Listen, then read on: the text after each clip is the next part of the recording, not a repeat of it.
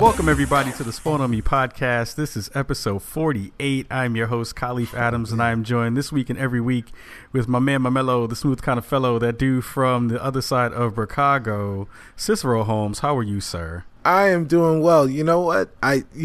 For the very first time, I realized that it's episode 48 of the Spawn on Me podcast. We've done a lot of episodes already. That's crazy. Who would have known that our small startup company, Spawn on Me Inc., would have made it this far? You know? Right, we're almost to the point where we're becoming a mid-size corporation. We have gotten past the housing bubble. Right, damn Obama is gonna raise our taxes. Thanks, Obama. Because we gotta have health insurance for all the residents of Chicago. He's trying to give people free college and stuff too. I don't know what people in Chicago. What's going on with this Chicago? 2016, we're gonna have Cicero and Khalif. We're gonna have a double ticket. We're gonna run on the Purple Party. The Purple Party is gonna make it. We're gonna have it. Yep. We'll have it go on. Yep. Exactly. Oh my goodness. So how you been? Things are good? I'm doing well, man. I'm doing well. You know, I'm really really happy for February. It is damn cold on this side of Chicago. I think it's currently -5 before the wind chill. So enjoy that. But I'm super excited for the show, man. I'm really pumped. I'm really jazzed for this. Yeah, I can't front, man. We were talking about planning out, you know, who we're gonna have on the shows and what time during the year and stuff like that. Right. And we were like, we know some folks who have a game coming out pretty soon that we really like and all that good stuff. We should try to have them on right after everything launches. So we might have those folks on the show today. Yeah. It would be a good idea if we were wise men. I would say that's the thing that we should do. Word. I agree. So I don't know. I guess really quick, we'll do some house cleaning. All right. Yeah. Sure. I have to thank a big shout out, huge shout out to Jeff Kanata, who was on the show last week. Yes. And holy crap, I'm still I'm fanning myself. I'm just like, oh my God, I just had Jeff Kanata on the show. That's awesome. What the hell? So thank you to Jeff. We had some really great numbers on this episode. On that episode. And it was really fun to have him on the show. It was totally everything I expected and more. So Jeff, thank you if you're listening out there. Thank you so much for being on. See any other stuff that you can think of that I'm missing? Because I'm probably going to blank on it. Well, first and foremost, I want to say welcome to all of the new visitors to Chicago as a result of hearing Jeff Kanata's voice mixed in with ours. Hopefully you guys decide to become residents. There's plenty of really affordable real estate in Chicago right now. But and additionally, I want to say I'm sorry to anyone who I made cry last week in last week's show. So a couple of people said that I made them cry man tears as a result of my pledge of undying love for my boy, for my son, and on his 18th birthday he became a man. I love you, boy. I love you. Don't you cry again on the show. Oh no, I won't cry. I'm a man now. He's a man now. So yeah, everything is good. But I digress for a second, only to say that Jeff brought new people to us, and they potentially will stay. But this person that we've got on the show right now has really stuck by us, through the thick and the thin. Mm-hmm. I don't know if there's really been any thin in Chicago. Chicago's an up and coming city, but Chicago might have high cholesterol. Yeah, it may with all that Cheddar Bay biscuits, all those Cheddar Bay biscuits. But this gentleman that's here, he's a good friend. He's a good friend. He's really stuck by us. When he was busy making a hit game for the Xbox One, he never didn't have time for us to sit and talk to us and communicate with us on Twitter. he's just a great dude, and it's always wonderful to see when our friends and great people, particularly like the people over at Other Ocean, reap the success and the rewards of what being a good person is all about. So it's my pleasure to bring back, and I gotta let him know that now that he is coming back to Bricago, he's not a guest anymore. He has to have a job. This man's job is the Minister of Education. We've had the Minister of Finance, Sharif Jackson, the Minister of Fashion, Daniel Kaiser. Ladies and gentlemen, the Minister of Education, Mr. Mike J. Micah. Oh, man. Mike, how you doing? What an intro. That's awesome. I'm sitting there like, I'm going to stay quiet because like I have to wait till my moment and everything like that. But you're like, I'm going through all the emotions like, well, yeah, this is great. But thanks for having me back, guys. This is awesome. And it's what a start to a year. Like watching your show grow, watching a game launch that we talked about together over the last year, and stuff. It's been awesome, and I'm happy to have moved into Bricago. Yes, awesome. yes. You have a 2-bedroom apartment with a balcony, right? With a great view. That's what I'm saying. That's what I'm saying. You get to have an overlook over all the expanse. It's beautiful. It's growing too. You can see the growth. There you go. And the reason that Mike is the Minister of Education is because if you were fortunate enough to listen to the very first time that Mike was on, you would know that his knowledge of the industry, firsthand knowledge of the industry, and then his knowledge just outside of that is second to very, very few in or without the industry when it comes to video games. So it is well earned. We are fortunate to have you as our Minister of Education. It's fun to take office in this kind of role. Oh my goodness! Yes, and yes. I was waiting for C to start singing "You Are the Wind Beneath His Wings." It was coming, right? It was coming, but I made sure we want to calm that down just a little bit, We have lots of adulation and things things. See, that's why we need to be in the same room so we can sit there and like carry each other around. Right.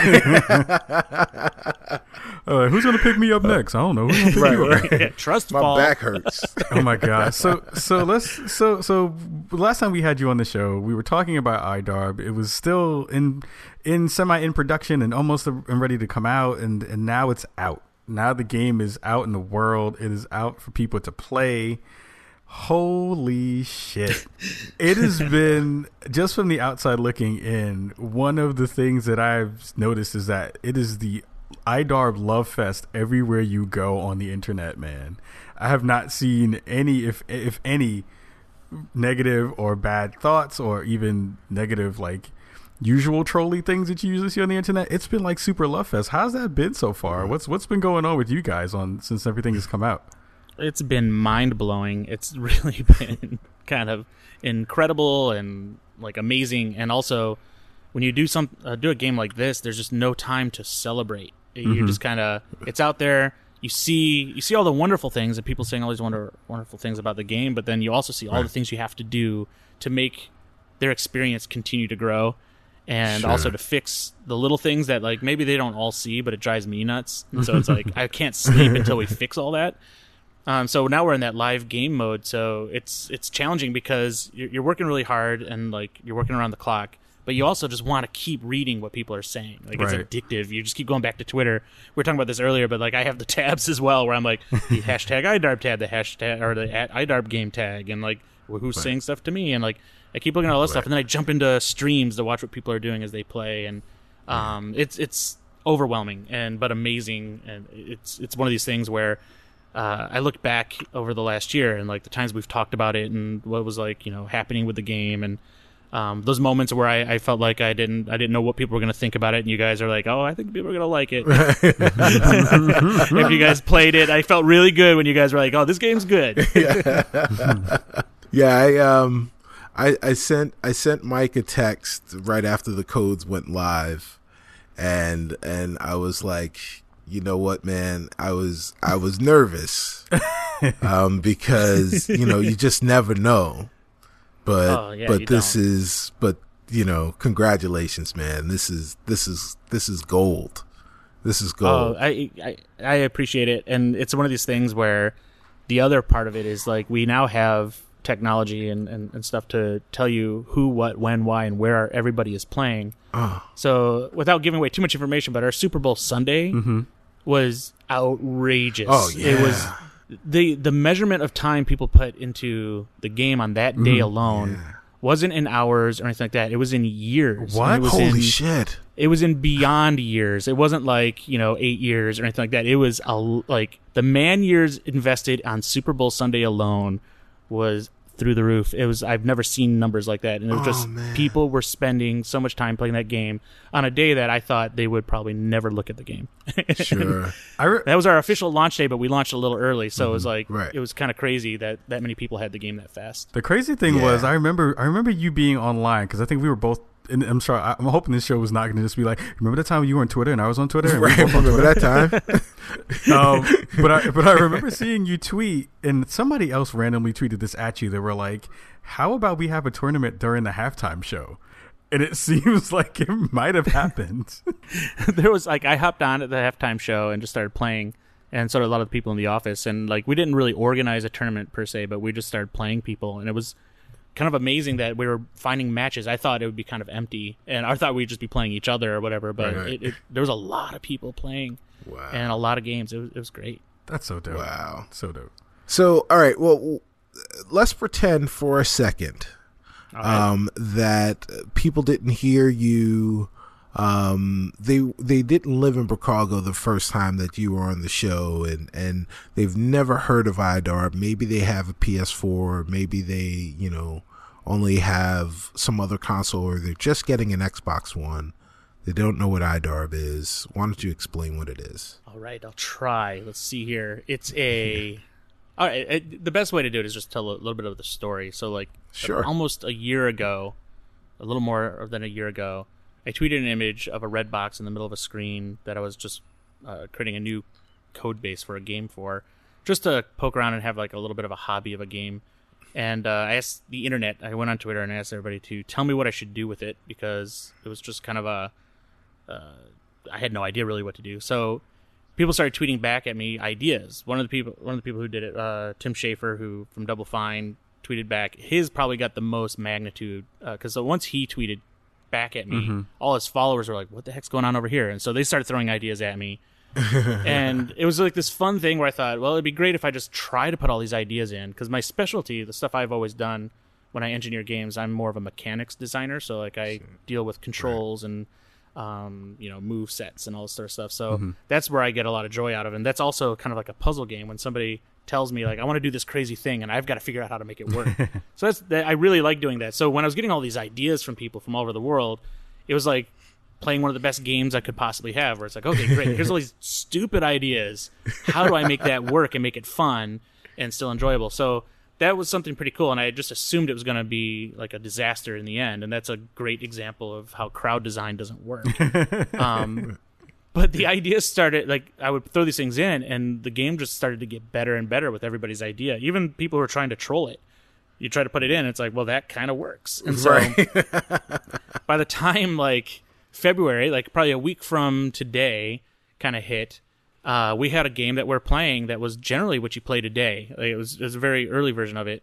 But we were tweeting it out, and we were showing vines and all this stuff. And that's when Microsoft called up and said, hey, we want you at the Game Developer Conference with this. We think it'd be pretty cool, and we'll send you out some kits and all stuff. And they were just announcing the ID at Xbox program. So it was just serendipitous that they have this new program for independent developers. We're an independent developer making this crazy new game, and they're following it on Twitter. So that all came together a few weeks later. We're at GDC, and the game that we have at that point is kind of a sports game. You're trying to get a ball into a goal, and the very simple explanation of it is there's two teams. You're trying to get the ball into a goal on your side, and they're trying to get the ball on their side. And that's basically it. But there's all these crazy rules, and the way you play it is all mixed together because these are from ideas from all over the world. So it feels like a Mario Brothers game because you're platforming. It feels like Sensible Soccer NBA Jam because it has this ball that's kind of got basketball physics. Right. It feels like football because of the number of players and the kind of plays you can do and all that stuff. But it's not really like detailed in plays, but there's a strategy to it all. Right. So you get that strategy feel. It feels like hockey with a penalty box. Right. And all this stuff. So it's like somebody said at one point, like it's all the sports. It's not like any one sport. It's just all the sports.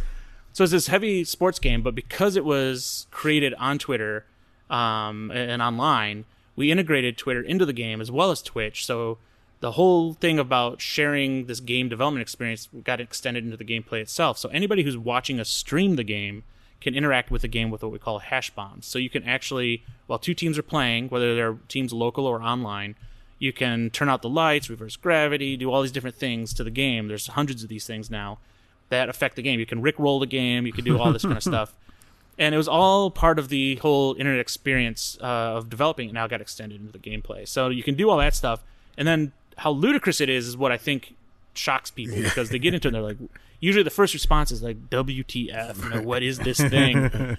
And people, and I've seen this, it's been amazing. I've collected these tweets where somebody gets in there and like, what is this garbage? Like, I can't, like, this is just whatever. Then 3 tweets later, they're like, okay, this part's kind of cool, but it's still like, I don't know how this even gets in games with gold. And then like 10 tweets later, they're like, get this game, which is amazing to see like that transformation because there's a lot of assumption when you look at it. It looks very basic, looks like an Atari game, whatever. But when you get in it, you understand because it was all these crazy dumb things were pulled together in a way that just somehow works. It just holds together.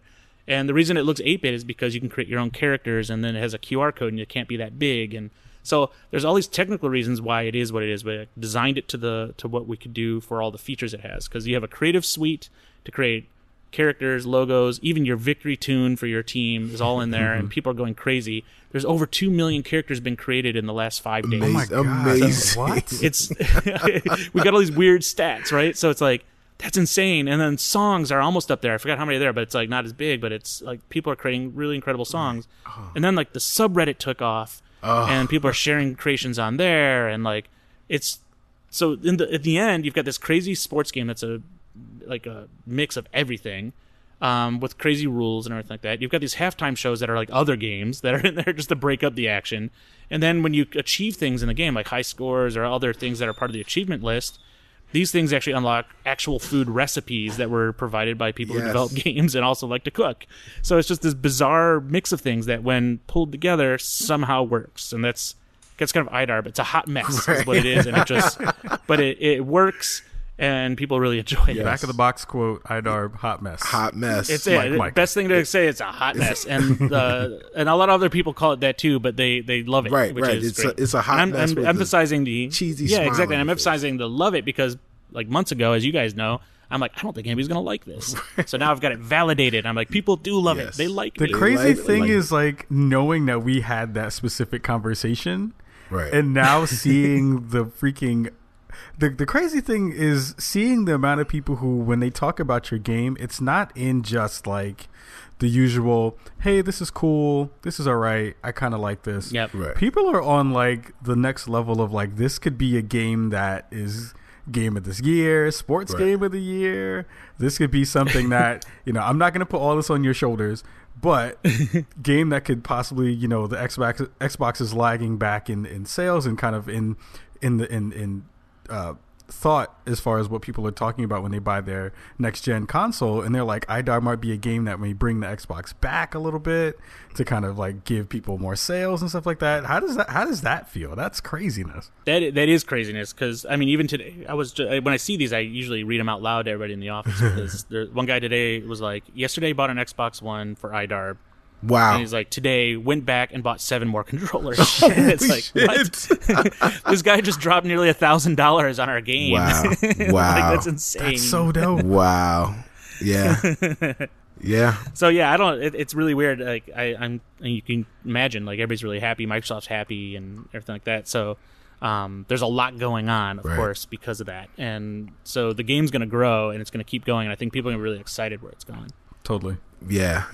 I mean, it's amazing. So we were at I guess the first thing we need to talk about is games with gold. Yep. So yeah, if you've got an Xbox One like that dude who bought an Xbox One and 7 controllers, he bought it, and because he realized he was going to get Xbox Live, and the Games with Gold game for February is iDarb.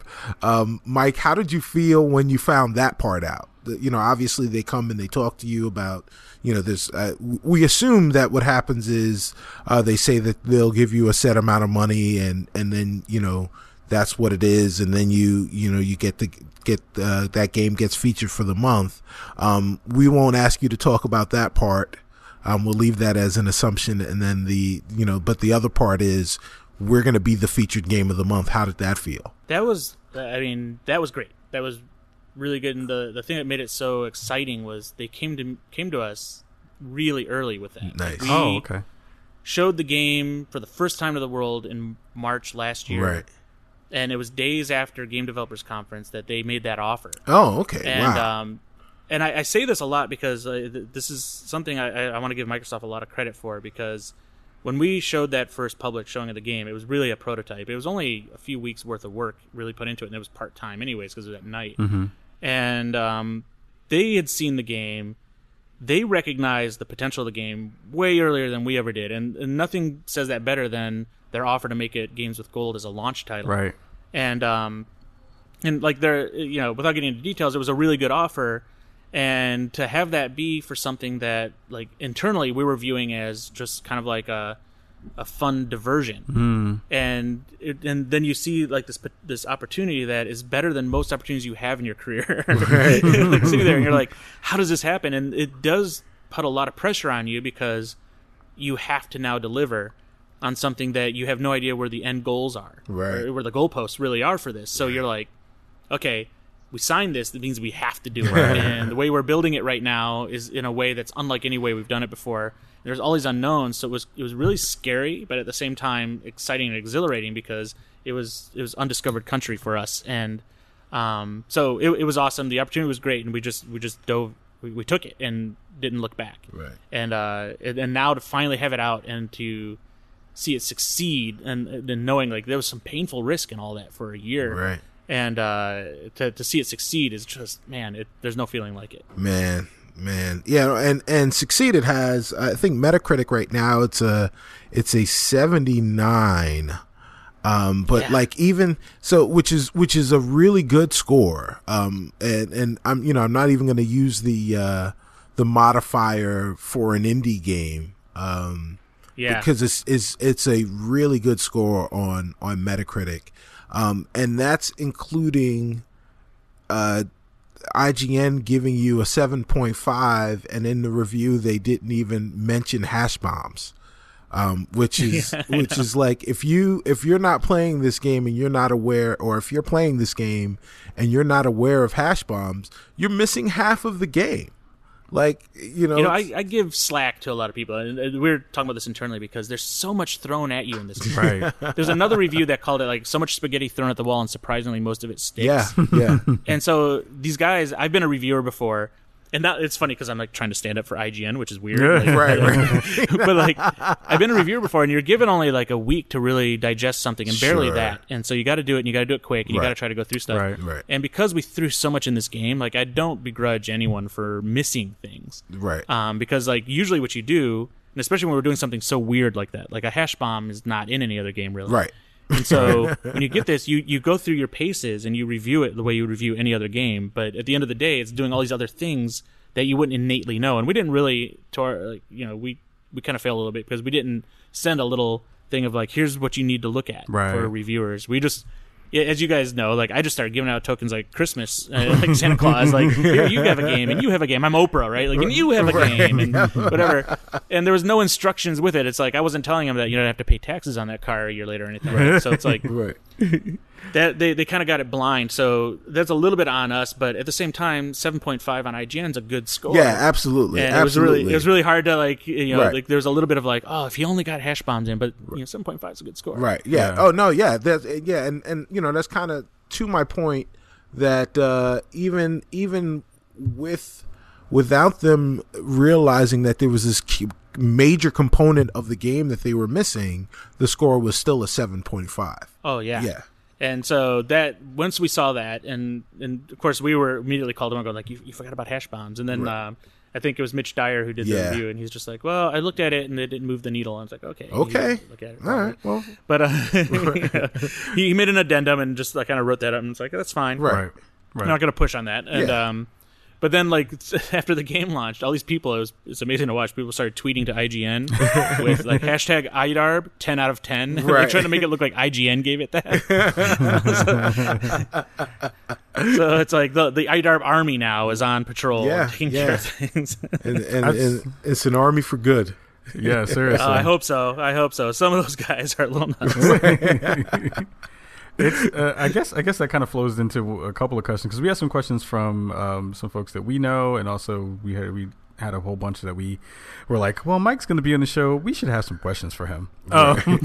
So the community, you kind of just talked about that just now, and the community has been, again, like we talked about a little bit earlier, was either it's like so for you guys, and even in the respect of not only just PR and like, hey, this game is great, you should play it, but like you just said, there were how many millions were done in the past 5 days of creations of characters? Over 2 million characters created, which is it's craziness. So there's I've been following this one guy, and his name is section 23 _23 on Twitter. Oh, yeah. So he came up with this thing that was 100 sprites in 100 days, I believe. Yeah, he did, and I watched that so closely because it was funny, because he was doing all these other game characters and pop culture characters, and people just started responding to his 100 sprites in just a matter of days effort, and he was good too. His sprites were fantastic. Yeah. And he's sharing these with everybody, and like people were rooting him on and everything. It was awesome to see. Yeah, it has stuff like that just been another surprise as well. Like I saw Scribbles doing lots of music and stuff for the game as well. Adrian, what's his name? At Adrian CAGILI. Yeah. I can't pronounce his last name. I apologize. But he goes by Scribbles. I think he's on another podcast stuff. He's been doing like crazy, ridiculous music as well. It's really good. He just launched a second video of all his music compilation, and he's found a way to do. He goes out to the menu, and so he'll do different pieces of the song, and so he'll click at the right time to the next song and the next song, so that you hear the whole thing. It's so good. Has stuff like that just been another thing? You're like, I didn't think of that. When did this? You know what I mean? Like, how much of that stuff are you seeing now too? Almost everything, really, because some of the character designs are phenomenal. Some characters coming out of Japan are blowing my mind, because they're these. I would never have thought you could make and express yourself in the way that some of the art coming out of Japan is doing. Like, they're capturing some of these anime characters with 8:16 pixels. Like, wow. It's unheard of, and they're finding ways to do it. And then the music too. Like we put all these instruments in. Bob and I we're just kind of figuring out how to do the music tracker. And we put that thing in probably in the last 3 to 4 weeks of production. So we didn't have a music tracker until really late. And it just seemed like a cool final thing to try to do when we were like, okay, what else can we throw in here? Right. But to have that, we didn't really think it through. We didn't do whatever. But to see people make things with a tool that like we didn't spend much time on, but still managed to make like these incredible things is unbelievable. It's really amazing to watch. Yeah. And you know, as of this recording, we're what, five days in, or maybe almost a week now? Almost a week, because like it launched early. It launched on Thursday, but with no fanfare. So people figured out that if you searched on the store, you could get it. Right. And that was, I think it was a slip up at Microsoft. I haven't even talked to them about it, but it was just kind of like, okay, that's fine. But when we look at the actual downloads, they really started on Sunday. Okay. And that's when people really woke up to it. There's all the trickle kind of going in, and then Sunday just exploded. Right. I mean, it was crazy though. Even before that, though, people were like, once people were getting codes, and then hearing that other folks got codes, and hearing how awesome it was. I'm sure it was nuts on your end. Yeah. Well, look, this is like Mike J. Oprah was taking care of most people. So it's true. Like in hindsight, like because of this whole thing has been so organic. It's not like we were geniuses walking through here and like had us pre-planned. Right. But like I was giving out those codes mainly. The primary reason I was doing it is because I was telling people all year that it would be done by the end of the year, and through circumstances and everything, we got so close that there was just no way we're going to really do it right without messing up a bunch of stuff. Like to be Games with Gold, we have to be done a little bit earlier than we were. So we got pushed out to February. But I'm like, oh man, all these people who were like, they were so desperate to get it because they were really behind it and everything like that. Right. So I'm like, okay, I can get all these codes. I'll just start giving those out to people. And I was giving them out to people who are contributing ideas and who have talked with like you guys and everything like that. Right. And but then once people started, I'm like, you go ahead and talk about it if you want. And so people started posting images and videos and streaming. And the thing that happened was everybody's like, I want that game right now. And so it's like, okay, here's more codes. Here's more codes. I ran out of like 1,000 really quick. And I'm like, I need more codes to Microsoft before the holiday took off. Those poor guys at Microsoft were trying to get me as much codes as I could get. And so then we had all these codes out in people's hands. We had like 1,600 out there, I think, in the end. Wow. And the thing is, like, letting people stream was the best thing we could have ever done because they would get hundreds to thousands of people looking at this stuff. And it was helping their numbers, which is great because like they were trying to get viewership and stuff like that. And they had something that was kind of exclusive so they could get attention. But then they were preaching the game to people because they actually believed in it. So it was like, in hindsight, you couldn't plan that, or you can now probably, but like we couldn't at the time. And that was an incredible strategy because it primed us for February. Because by the time the game actually released, the word of mouth was so good, and there's so many people playing it and showing you how to do it and everything like that it's like, for us with no marketing or PR budget, it was just like magic to have that happen because like you couldn't put a number on that. Right. Yeah, it's one of those things that you don't expect, but once it happens, you're like, holy crap. Yeah, and then certain audiences, like investors or wherever, you're like, yeah, we knew that. So, right. Yeah, totally. It was by the book. We wrote that book. One of the things that I'll talk about is, I guess back, so towards the end of January, we had our first meet and greet at the 42 Lounge up in Milwaukee, and. I behind the scenes, I've really one of those people that went and preached the gospel was yours truly when I went up to the 42 Lounge and told them, oh man, this game IDAR would be perfect for this place. And, I made sure that you and that Mike and Tony and Lynn were able to meet up with each other in PAX East, and they were able to get a copy of the game. And we had the meet and greet, and everyone played IDARB, and it was amazing to see how engaged the entire bar was in something interactive. Most of the time you go to a bar and the only time everyone is watching one thing is when it's some kind of sporting event. But to watch people play a video game, and still the people that were on the sidelines were on their phones trying to hash bomb the shit out of them. It was just amazing. Like that was the moment when I truly got it, and I was already a fan. It was synergy and Nirvana all mixed up into one. I mean, you just almost gave me chills here because one of my favorite stories was the when they launched Pong and they put it in the Andy Caps Tavern bar over here in the Bay Area. And it's almost a similar thing, and I'm not comparing myself to Pong at all, but like the success of Atari. But like the story always was mythical to me and like legendary because they put this thing in there to an unsuspecting audience, and they just waited, and eventually somebody would go up there and put a quarter in, and then realize what was going on, and then go get a friend and all that stuff, and it was just kind of like, and then the whole bar was playing this game, and they're all waiting to take turns, and then you heard the story about like it was like the next day or whatever. Something's wrong with the game. To go over there and it's just flooded with quarters because they were playing nonstop. And so 42 Lounge and watching what was going on there, I wish I could have been there because it looked really exciting and all stuff. And I was getting that vibe on something that like I grew up thinking was like one of the greatest moments in games. And to see that stuff happening again in a bar, because I always thought games were taken away from bars because like they started there and then they went home and that's kind of where they stayed. Right. And what you guys set this in motion. And the notion of having this game played at a bar brought it full circle. Now, this 42 Lounge was like the pilot for this, and now I've been talking to, I think we're up to like 7 or 8 bars now who have IDARB nights. Awesome. Just already in the first week, they reached out and they were talking about this and that, and everybody's wanting to get their ads in the game, of course, and all that kind of stuff, or finding out ways they can customize. But like, I feel like 42 Lounge kind of like set that up, and like you guys set that in motion. And now people are seeing and realizing the potential of all that. Yeah, that's amazing. Crazy. And then in my mind, I'm like, when I say I get chills, I just think, wow, finally, like games are coming back to bars. Yeah. It's one of those things too where the thing that I'm noticing, and this is kind of evident in what happened with me and C when we first got to play online was, we have talked a lot about what is going to be the game that we're finally going to play? Because I didn't have an Xbox One for most of the time that we've done the show, and I finally got one. Right. And then I was like, all right, well, iDarb is going to come out, so that'll be the game we finally get to play against each other and play with each other. And so we get on. We have the Battle of Chicago, right? That's on Twitter, and we do that, and we get on, and we're like, I'm live tweeting the like scores and stuff, and it's amazing because it's one of the first times I've gotten in a long time. I got my wife to play with me, and we both were like 2-on-2.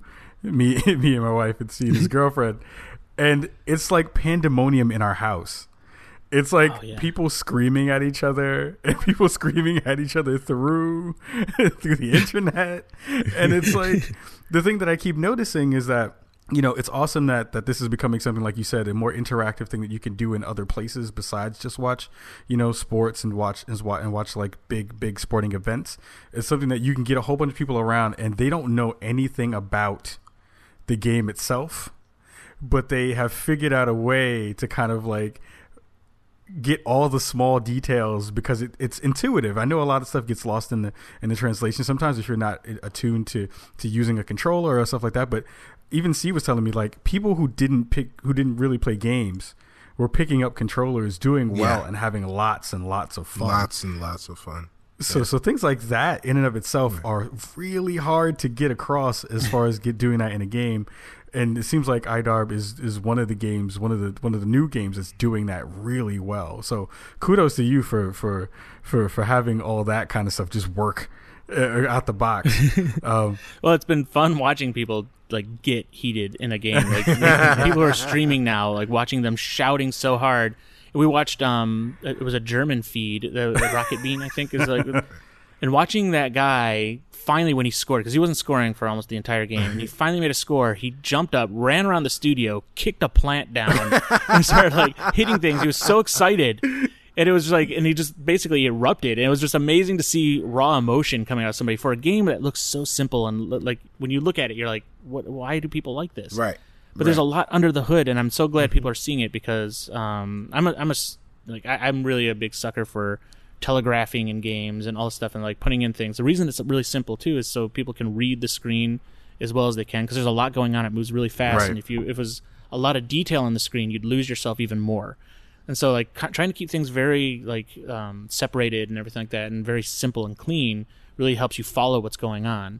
And then there's a whole, like, if you just stop and look at what's going on in the game, when you shoot the ball and you go into the goal, or when you have the ball, arrows show up pointing you to the goal you're supposed to be at. Right. When you score, the arrows show where your score is. And there's all these things that are trying to guide your eye to something that's like important.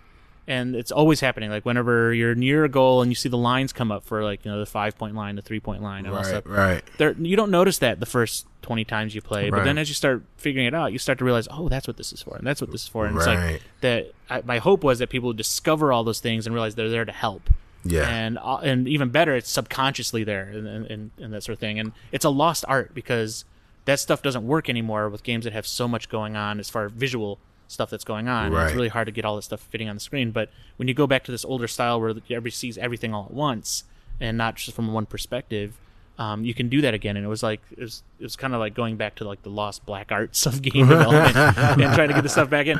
I was reading old books. I'm looking at the stuff like what people are talking about, like techniques for old games and all stuff. And there's all these like crazy theories to things like semiotics and all stuff. And I like when I was doing all this stuff, I was reading all these books, and like it's like my dark secret, because like I just always tell a line of like, oh, we just threw stuff at it. And I was doing my homework. I was really doing my homework because I wanted it to be good, and so all that stuff I just piled it on. Can we get into a little bit of that, because I think that's really important actually. I think one of the things, and I know that you've probably seen this in the time that you've been lurking on Twitch and watching people play. Like, what are some of the things that people don't get initially that you see by the second or third round that they've finally kind of clicked in their head? Like, what is aiming? Yeah, like aiming. Yeah. Like aiming the ball is one of the things. Like they usually just try to jump and get the ball in horizontally. Right. And eventually they realize there's a little dot that's like their aiming reticle. And once they see that and they see that they're moving, then they start to see the ball take the arc and all that stuff. And then usually it's like sometime by the third quarter or fourth quarter, they're starting to get that the ball can be aimed and shot with the left stick. Right. And there's a lot of people, even today, there's somebody saying, like, why didn't you put the aiming reticle on the right stick? We had it on that a while ago. And the thing that was really unique about that is people who didn't play games very much, they still can't grok the 2 joysticks. Right, right. And so it just doesn't work for them. Right. And so when I put on the left stick, remarkably and miraculously, they understood that better for whatever reason. So it's like, okay, that simplifies it, even though it's more complicated. And Right. it also made it more of a skill thing because you have to move and aim at the same time. So when you jump, you immediately try to aim right after, and then you land it or do whatever. And so it made it a skill that you had to learn. Like a lot of the stuff that happens in IDARB and a lot of older games is like skateboarding, where you start skateboarding for the first time and you suck. And then, like, after that first year of like trying to do everything, you're pretty good at skateboarding. Right. That we didn't want like IDARB to be a game where you unlock skills and it automatically does it for you. It had to be something that had to be more visceral than that. At least in my mind. Sure. Where as you get better, you actually get better because it's your physical stamina and skill and your abilities that get better, not a stat in a game that makes you better. Right. And that's, again, that goes back to a lost art too, because very few games do that anymore. Yeah. Yeah. Absolutely. So one of the things that was awesome on a personal level for us, Mike, was the first time we loaded up the game and we were watching it. You know, the wacky music and listening to that was when our logo came up, and we got to see Spawn on Me in a video game. And then spoiler alert, if you run through the credits, you get to listen to a wonderfully tongue full in cheek song talking about the wonderful things that went through making the game and the people that are there, and that other lady getting to see, getting to see our names in the credits was amazing. So personally, thank you very much for that. That was awesome. Oh no, that's the least I can do. And honestly, like, you see, there's a lot of people are like, wow, so many people worked on the game, and the reality is there's just a small group of us here, really. Right. But like, the number of people that are in that list actually had a meaningful impact on us when we were developing the game, and you guys are in there too, because we were nobodies with this game. Like, nobody knew what this game was, and there's no way we could get the word out. Nobody. You can imagine, like, when users first see screenshots, they're like, what is this thing? It doesn't make any sense. I don't want it.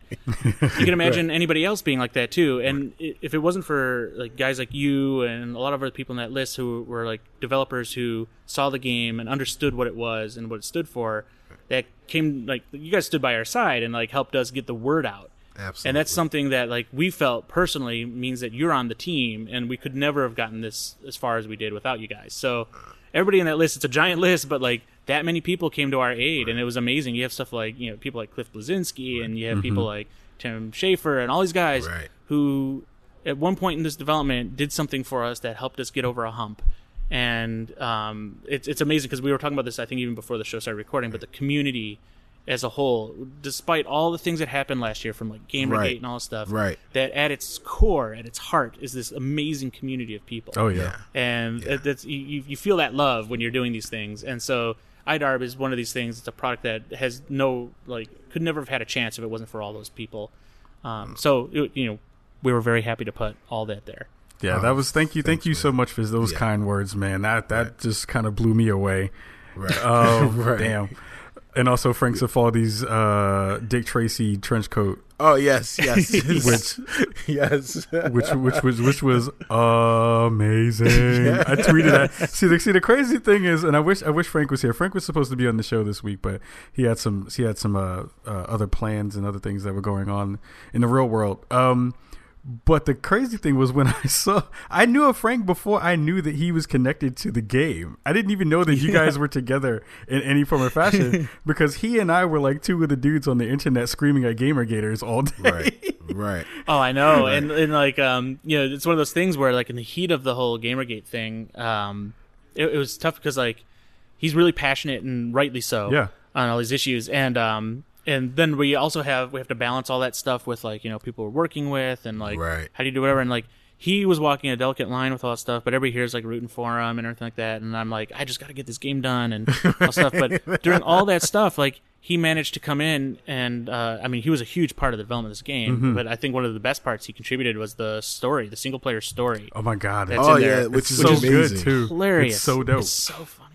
And he did all the design tweaking on all the AI. He made coffee like super awesome. And those were all his ideas. And he brought all that to the table, all while he's also dealing with, personal convictions on some of these issues that were going on. Right. And, he's awesome. And seeing him in his Dick Tracy trench coat was pretty cool. Yeah. I'm not going to lie. He was trying to find a photo for us, and he's like, I don't have a photo, and he's like, I don't think I can have a photo in the game. So I just got on Facebook and found one that he posted years ago, and I'm like, I'm using this one. That's great. Amazing. That's great. I will always rock with Frank just because of that. And then I found out that he was working on the game with you, and I was like, oh, that's my dude. I was like, we got to figure awesome. that out. We got to figure out a way to get Frank to hang with us at some point. Oh, he wanted to. He's working on a super secret project right now that's been really, really it's a great project, and it's something that he really, really believes in. So he's working really hard on it. Very cool. So he was just like, even by midday today, he looked pretty exhausted, and it was just kind of like, I don't think I can do it. Nah, okay, it's totally fine. You go get some rest. You can do it another time. But he really wanted to be on the show. Much love to you, Frank. We see you out in the world. When that project comes out, we got you. Absolutely. Oh, you guys will be happy with what he's working on, I'm sure. All right, right on. Well, we're already happy with what he was working on. So yep. Yeah, we feel pretty good about that. So I wanna pivot just a little bit off of the love fest that is IDARB. There really is a lot to love. But you talked about Gamergate, and the last time you were here, none of that stuff had really come to the surface in a real way. But I would like to be one of the first people to say that we won, and declare a victory over Gamergate. I think, one of the things that we really got to see was, people galvanized together and really kind of shout down the bullies in a very real way. Like, at first the bullies pushed, and I think, people pushed back in a tangible way. So that's something that, that really makes me proud. And you were always on the front line. So, it's awesome to be able to see all of that stuff happen. So it's been great. It has, and I couldn't I wish I had a stronger voice during it all, because I was in the heat of this development absolutely. and everything like that. But I would try to poke in wherever I could, where my convictions were.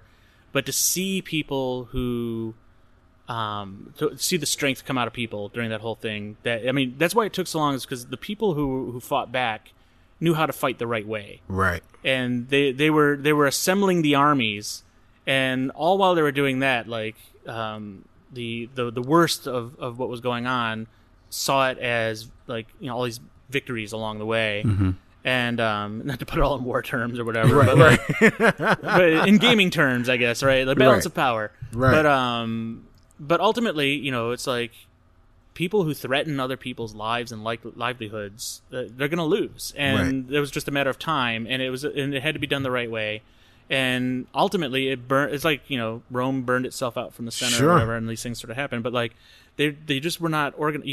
You could not have enough Google Sheets that you're sharing with other members of your organization to be organized enough and rally enough for a cause that was, from the very beginning, bunk. So right. It was just I'm glad things have settled down, and we were getting DDoS attacked all the time, because we were part of the IGF, that's right, Independent Game Festival thing, and so they were attacking everybody on that, and it didn't matter who they were. They just, because you were an independent developer and you were elected or nominated in this thing, therefore you were the enemy, and so we couldn't keep our website up and none of the stuff. It was just these things, but we just took it in stride, and we're like, these sorts of things generally solve themselves because the people who were getting so caught up in it were getting caught up in a fiction. Sure. And reality was very different, and that will always show itself. And for a lot of those people, once law enforcement and stuff started getting involved and they got in trouble, it really, you saw the tears come out and everything else, and you realize this, your reality is not real and that kind of stuff. So there was a lot of stuff like that going on,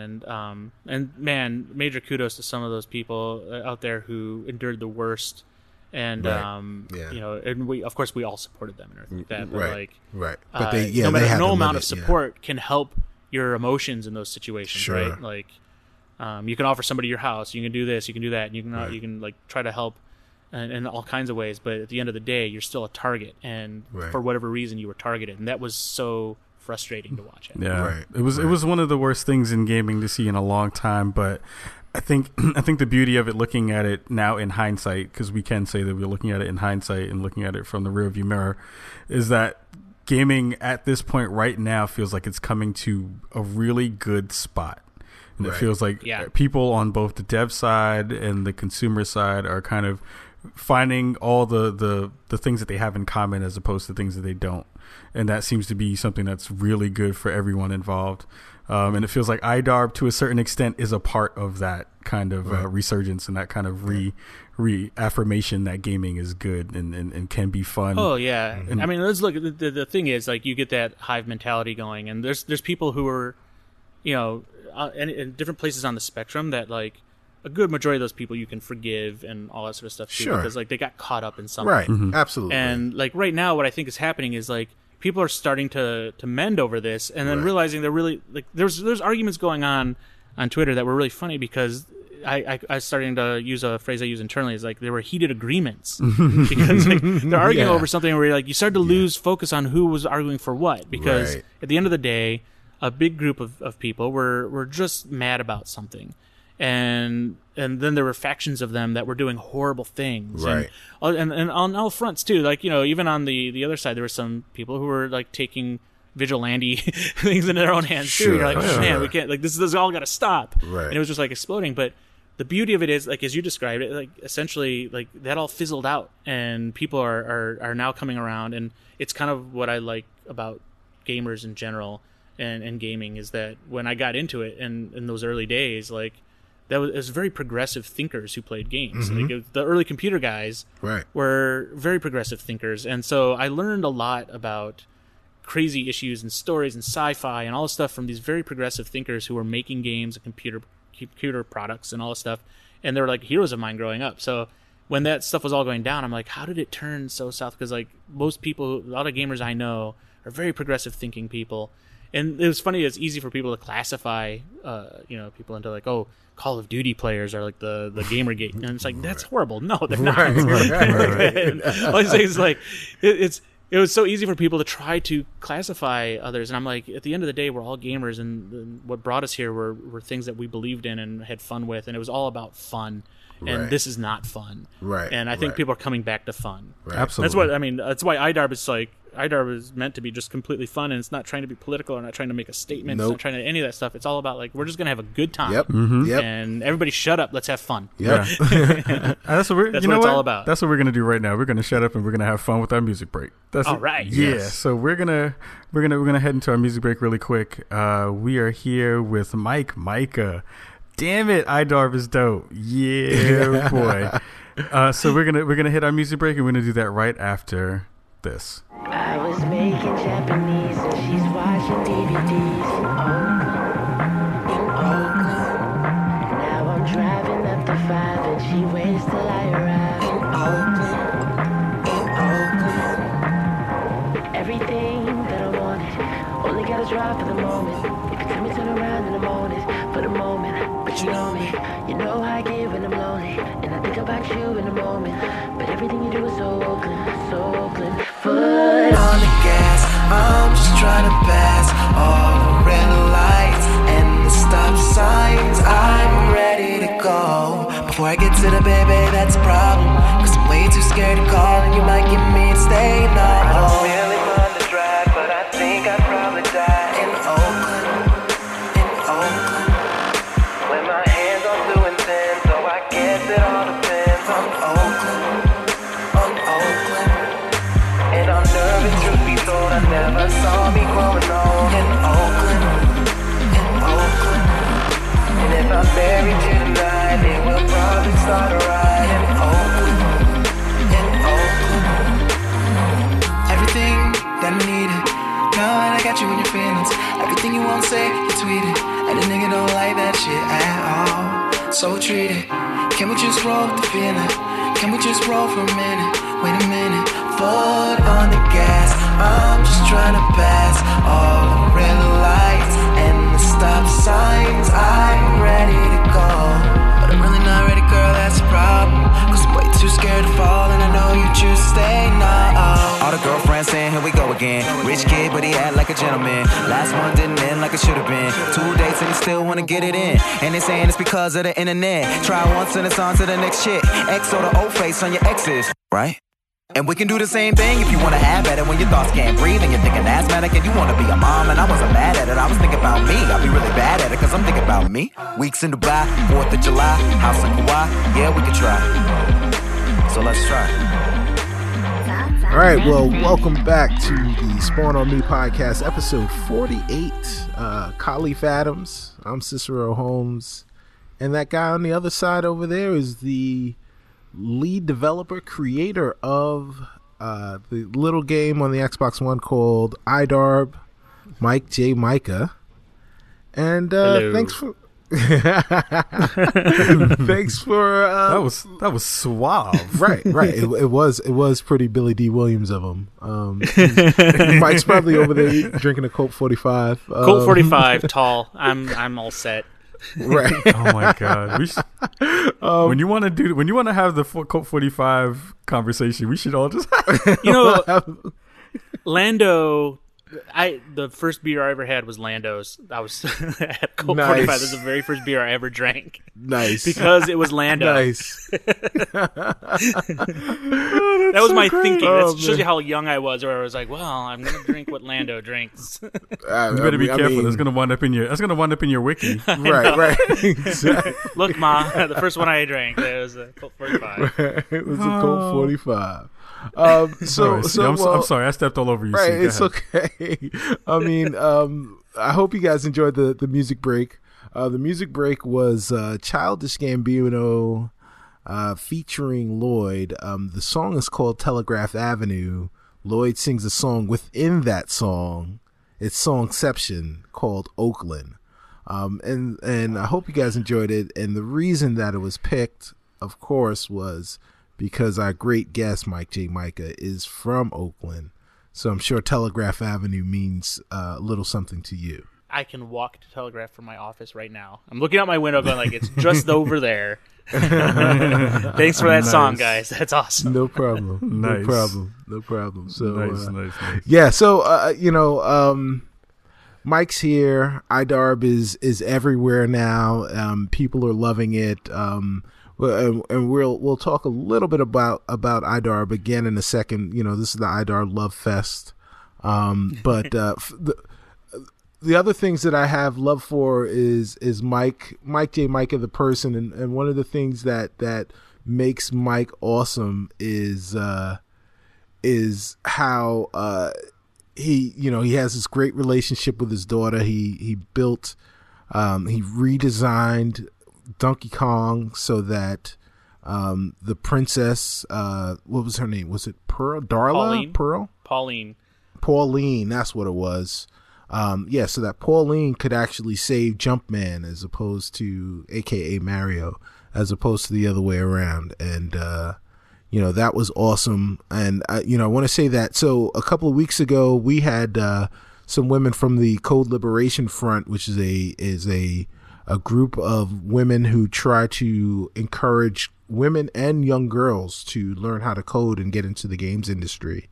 So is your daughter, who I know she's a little young, but is she coding yet? And if so, how long before the Micah Family Game Jam? Oh, it's coming up quick because her older brother just had his first computer class at school, and he's in second grade, but it was like a coding night, and they're introducing kids to the program, and he loved it. And so he's been telling my daughter all about it, and the exercises he does on the web, now she's kind of playing around with too, so you can see them just totally getting into it. Nice. And she draws and does all this artwork, and she comes up with her own concepts for games. And sometimes I'll bring them into the office, and what they like to do is sit at the table and draw video games on paper and talk about what they are and all stuff, and play some games to get some ideas and that sort of stuff. So maybe sooner rather than later we're going to have that game jam because they're awesome. Really into it. And I was worried having kids because usually, your generation and what you like is not what your kids like, because they would probably not have anything to do with it. But we really do bond over games, and they really like it. In fact, they almost too much, because I see a little bit too much of me in them, because every morning that's all they want to do is play games and not get ready for school or any of that kind of stuff. But it's amazing because they take a lot for granted still. So I'm trying to do that whole, I got to get them to understand where things came from and all that stuff. Sure. So like I get them, like, it was funny because I used to joke with Chris Charla, who's the head of the ID at Xbox program. And before we had kids, we're like, you have kids, and here's how you do it, and here's what you do. Like, introduce them to Pong first. You move into, Atari at this time, and that stuff. And so I didn't really follow that program too well, but I'm trying. And so they know things like I can show them, I can play a sound, like a Pac-Man sound, and my daughter and my son will be like, Pac-Man. And they know all the classics, and they know where it all comes from. So they've got a good foundation. Nice. So, weren't you working on there was a project with the Library of Congress for video games? How's that going? So Dave Gibson and Brian, I can't believe I'm spacing on his last name, Brian Taves, and crew over at Library of Congress, they've been working really hard to make sure that games are preserved in the Library of Congress just as much as movies and books and all that sort of thing. So they started years ago with the initiative to make sure that source code and any digital titles as well as box titles are being preserved at the Library of Congress for generations to come, and that future generations can come back and see these works of art, as they will say too, that are and have those made available to future generations. So what they ideally would like to do, and this, Frank and I went out there a couple of years ago when the Art of Video Games exhibition opened at the Smithsonian, and we visited the Library of Congress, and we were able to talk with them quite a bit about like methods of preserving these games and that sort of thing. So they're great over there, and their intentions are incredible. And the thing that really blocks it is that a lot of game companies don't know how to interface with them properly, because once a game's done and you've got all this source code and everything like that, there's all these things where they're worried about other people being able to see their source code. What is something that's proprietary? What is the legalities of giving it to the Library of Congress if they want future generations to see your source code and all that stuff? That's all, kind of crazy. So they're trying to convince these companies to, trust the Library of Congress. They've got ways to alleviate some of those fears, but that conversation is just so hard for them to have, because it just seems like work for these companies. But then, while that's all going on and we're waiting and we don't make progress there, we're losing source code to big games that now, one of the other things my company does here with, Frank and I do and everything, is we try to recreate older games for future platforms. So we'll go back and we'll find like old classic games, and we're like, well, this needs to be on Xbox One and all that stuff. And so we'll get these things, but you'll find out more often than not now, they don't have the source code anymore for those games. And so all you can do is either emulate or rebuild it. And that's where the real crime's happening, because somewhere along the way they didn't have their own methods of preserving these games or archiving, and oftentimes they will overwrite another game just because they didn't feel like getting another hard drive or something. And so it's a shame. We're losing so many games. And so Library of Congress is there, and their dream is that before you erase that hard drive or overwrite something, let them have it. Let them make a copy to preserve it, and then you can come back and get it, because they do this for film. They have the first and second negative of Frankenstein, the movie, the old 1930s or whatever it was, Frankenstein. The nitrates of that film. And when it comes time, when you see all these Blu-ray remasters, more often than not, these film companies like MGM and stuff are going to the Library of Congress to get the original negative and then remaster from that. If the Library of Congress didn't hold on to that stuff, we would probably lose these films. And that's where games are going, too. Because if you look at it now, a lot of digital titles are getting delisted and all this sort of stuff. Where will you see those titles again, or where will you find the source code for those things? Most of those titles, like, the source code's gone, or it's at home in somebody's house. They're going to forget about it in 2 years, and you don't know what's going to happen with that stuff. So they're working really hard to educate people and companies and even like anybody who's working on small projects. Even if it's just a small little game you're making out of college, someday you might be the next Will Wright. And that game you worked on in college or Mike Micah. Or Mike Micah. But like, that little game you made is like, it's a historical document because it led to your success and maybe some innovation in gaming that they want to preserve. So obviously, IDAR, we talked to them, we're like, you can have everything. Like, every version of it, everything, It's all yours. And so we got to prep that up and get that over to the Library of Congress, because we want to set an example for other people that this is how you should do it. Sure. And it's such a burden off of these other companies' shoulders, because they don't like holding on to this stuff. They have to spend money to keep it there and all stuff. Give it to the Library of Congress, because then they will spend the money and effort and make sure that's preserved and that it will be preserved forever.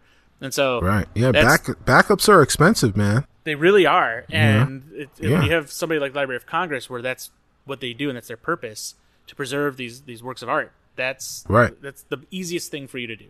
Absolutely. Yeah, you know, I'm a sysadmin, so I know all about backups and how expensive archiving really is. So, and it's cheaper now than it's ever been. It is, and it's still expensive. Because at the end of the day, somebody has to know where it is and maintain it, and that's where the expense is on that person. Right. And that person often will not be around for very long, and they may not have kept track of it very well, and then that's what everything breaks down. Right. So you're famous now, or you're on your way to being super famous now, as a result of IDARB. But people may have actually gotten a chance to see you. One of the first times that I've seen you, as a complete person, was in the documentary Atari Game Over, where they excavated the ET cartridge from the fabled New Mexican landfill. Yeah, I mean, like, it was awesome to see you there. So were you actually at the dig site? I was. They excavated? Yeah, I was there for the day. I wouldn't miss it for the world, and it was such a weird. Last year was a crazy year, because I'm in a documentary, I'm like making an Xbox One game, I'm doing all this, I'm Library of Congress, Smithsonian, also like these. It's all over the place. But one of the biggest highlights was definitely going to New Mexico to be part of the excavation, because I don't know, it was like middle of last year. Gary Whitta, who just got done writing the next Star Wars movie, he's an old friend of mine, and like he was talking to Zach Penn, who's the director of the documentary, and he was like, and Zach was wanting Gary in this documentary, and Gary's like, you need to talk to Mike Micah, and Zach's like, who, you know, whatever. And so he put me in touch with Zach, and I was telling Zach all this stuff, and like, I had years ago, when I was a journalist for Next Gen Game Magazine, it was my job to try to find out what happened to the ET cartridges in New Mexico. And so I followed all these trails, I had all this stuff and everything like that. So I started talking to Zach, and I was just like, we were just talking about everything we knew about what was going on and everything like that. And so I started contributing a lot to the documentary, whether it was artifacts like old games that were related to it, or who to talk to and all this stuff. So I played kind of like a little role in all that stuff. And then Zach asked me if I wanted to come out to New Mexico Desert, because a little known fact at least, is that when I was growing up in Michigan, the first game developer I ever spoke to, a real life game developer, was Howard Scott Warshaw, who created the ET game. And I was working on this little dinky Yar's Revenge. Yar's Revenge was another game that he made. I was making a Game Boy version of Yar's Revenge as a homebrew game for the Game Boy. It was the very first Game Boy homebrew, I think. Wow. And so I put it out online for people to try out and everything like that. And a friend of mine, had emailed me going like, hey, you know what? The guy who made that game, he talks on these IRQ chats or whatever, and I've got his email address. You should talk to him and tell him what you're doing. I'm like, oh, that's kind of crazy. I'll do that. So I emailed him, and I told him what I was doing, pointed him to the website where the game was, and he's like, well, where are you? And I'm like, well, I'm over here just outside of Detroit or whatever. He's like, I'm going to be out there in the next week for my job that I'm doing. He's like, we should meet up and let's talk about stuff. I'm like, oh my God, like, Scott Warshaw's coming to Detroit? Like, this is nuts. And so Bob Baffy, who did the music for IDARB, he and I were making these games together and stuff, and he helped me with that Yar's Revenge game. So we drove out to his hotel, hung out in the hotel bar, and this is like early internet, so he was telling us all these stories about Atari that we all now know. But at the time, nobody knew these stories, like what was going on and how it all melted and stuff. Oh, man. So my mind was just blown with all this stuff. And I was showing him my Yar's Revenge game and all this stuff. And like he told me about some of the things he was trying to do for Yar's Revenge 2, which was an intended thing that he wanted to make. And I'm like, can I put that in this game? And he's like, go for it. And it was just awesome getting all this stuff from him. And then he imparted so much wisdom on us that night that like I held on to a lot of that. And I would talk to him over the years, because when I got out to the magazine and all stuff, I would always want to do a story on Howard and all this stuff. And but one of the earliest things he told me was like, no matter what you do when you're designing a game, try to keep it as simple as possible. And you've got it right when the simplicity can create complexity. Right. And so it was that whole thing of like, the onion theory of like every layer and all stuff, but as a whole, it's very simple. And like, so I always tried to follow that, and it's really tough to do and everything like that. But like, that's at the root of like IDARB and stuff. And but there would be times in my career where things would get a little sour or whatever, and I always would like reach out to Howard. It wasn't very often, but Howard I always viewed as a mentor at this point. Sure. And so like he would come out to the magazine, and I always just tell him like, I'm trying to do this and that, and he would always give me these little truth bombs or whatever. And so when we were doing the documentary, and Zach's like, we're trying to get Howard involved, and by the time he come out to my house, Zach had come out to my house, it was the day after he had done some footage with Howard. And he said, Howard's probably going to come out to the dig. And I'm like, all right, if Howard's going to be there, I'm coming out, because at this point, I think so many people villainize Howard for being a guy who helped like destroy the game industry because E.T. ruined everything. Right. And that's, it couldn't be furthest from the truth. Right. But that was getting perpetuated online. It became this like grand myth. So my whole motivation really was I wanted to be there and make sure that like people weren't saying like framing it that way. Right. And so I was kind of like ready for a fight going out there. And then, but the complete opposite happened. Like I was out there, I met up with Howard, and it was just this awesome time. Yeah. And we got out to the dig site that morning when they were getting ready to do the big dig. And this was like, they weren't, I was expecting to be smoke and mirrors, but like they really were like, oh God, I hope there's something here. And stuff. So we showed up, and word got out that they're going to be digging. So like Howard's there early with his wife. I'm there. Ernie Klein, who wrote Ready Player One, old friend of mine, like he was there. So it was like a reunion there, and we're hanging out. Did you ride the DeLorean? And a guy I worked with here. Did you ride the DeLorean? I did. Oh man, boy did I ride the DeLorean. Ernie is a crazy character. He's like the Indiana Jones of geeks. Is he really? Because he shows up in his DeLorean. He didn't even really have to be there. Like he found out about it. And he's like, I'm going to be there. And he called me up, and he's like, dude, I'm going. Are you going? You better go. And it's like, yeah, I'm going. And like he shows up in his DeLorean, and we're there that morning, and he's like telling Zach, he's like, if it helps the movie, he's like, I'll just drive the DeLorean towards the pit and bail out and let it fall in the pit. And like Zach's like, what do you mean? Like, I don't even know how it would help the story. And like Ernie's like, it'd just be cool, right? And I think it's like Ernie is crazy and awesome, and like he brought an Atari there, and he had like people playing Atari, and awesome. Like he had his party that was crazy at this mini golf place that was just off the hook. Oh my God. I want to hang out with this dude. Right. Everybody needs to hang out with Ernie Klein, because the guy is just insane. Yeah. And so he's there, and he's got his giant full-size E.T. in his car, and he'd just come back from George R.R. Martin's house, right? Like his theater and stuff. And so he's hanging with George R.R. Martin the day before, got his DeLorean from there, drove it over to New Mexico. He's like, he's a party animal, and it's just like insane. And he made the whole day even better because he was so into it as well. And he brought all this stuff out for Howard. He brought him like this bullwhip and all this stuff. Like it's just so cool. And so, and like, of course, he shows up. And he's wearing like a red Elliot sweat jacket, and I did too. And we're like, oh God, like we dressed the same and everything. And but yeah, we're driving on the DeLorean and stuff. It was just really cool. But like the day was Howard's day because we're there. The stuff's all going on, and then before the dig started to happen, it was like this weird Lawrence of Arabia moment because like the sandstorm starts to kick up, right? And in the sandstorm, you see hundreds of people walking to the dig site. Oh, that's awesome! It's like, what are these people here for? The word got out this was going on, and literally hundreds of people showed up to watch it happen. That's so badass. And they walked through the desert to get there because it's really hard to get there during a sandstorm, like from the beginning of Close Encounters, and like. They're showing up, and it wasn't just out of morbid curiosity. These were people who grew up in the area that dug out cartridges when they were buried there, and tons of like fans of Howard's who he didn't even think he had any fans anymore. Right. These people who were like, I loved your game, and I hate what people are saying about it, and I want to be here and see this happen and stuff. And people were bringing him gifts and like paintings, and it was like emotionally for Howard, and for all of us really, but really for Howard.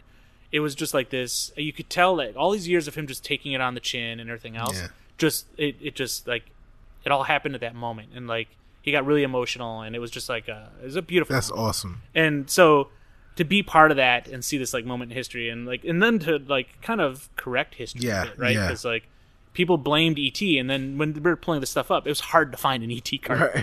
It was everything that Atari. Like the reality was Atari was just falling apart. Right. And you could see it, and it was all in that hole, and it wasn't ET. And so it was it was really amazing. And it was great to see Howard redeemed and all stuff. And like, I knew then what the documentary was about, because originally I think it really was going to try to be focused and be all very tongue in cheek and joke about it and talk about how E.T. ruined things. And then Zach found the story and found the truth, and it was just like the documentary, any good documentary, became what the truth was. Right. And it turned out to be something much better. And now it's coming out on like Blu-ray and DVD soon and everything too. It's going to be nuts. Oh, that's amazing! That's awesome. That's amazing. What? So if you've got an Xbox One, the first thing that you need to do is you need to go out and download iDarb with your Games with Gold. The second thing that you need to do is download for free Atari Game Over. It's on the Xbox One. It's an amazing documentary. If you love video games, you definitely need to watch it. And just like Mike said, it really changes your perspective on this thing that you thought you knew. If you're a gamer of a certain age, like most of us are, this thing that you thought you knew, and it really, unravels the truth and gives you a perspective that you didn't have. At least that's what it did for me. So it was amazing to sit and watch that. And thanks for all those stories. The question I have on top of that, is there anything that they didn't show in the documentary that was fun that you want to share with the rest of us? Oh, what can I say that I can get people in trouble? That's amazing.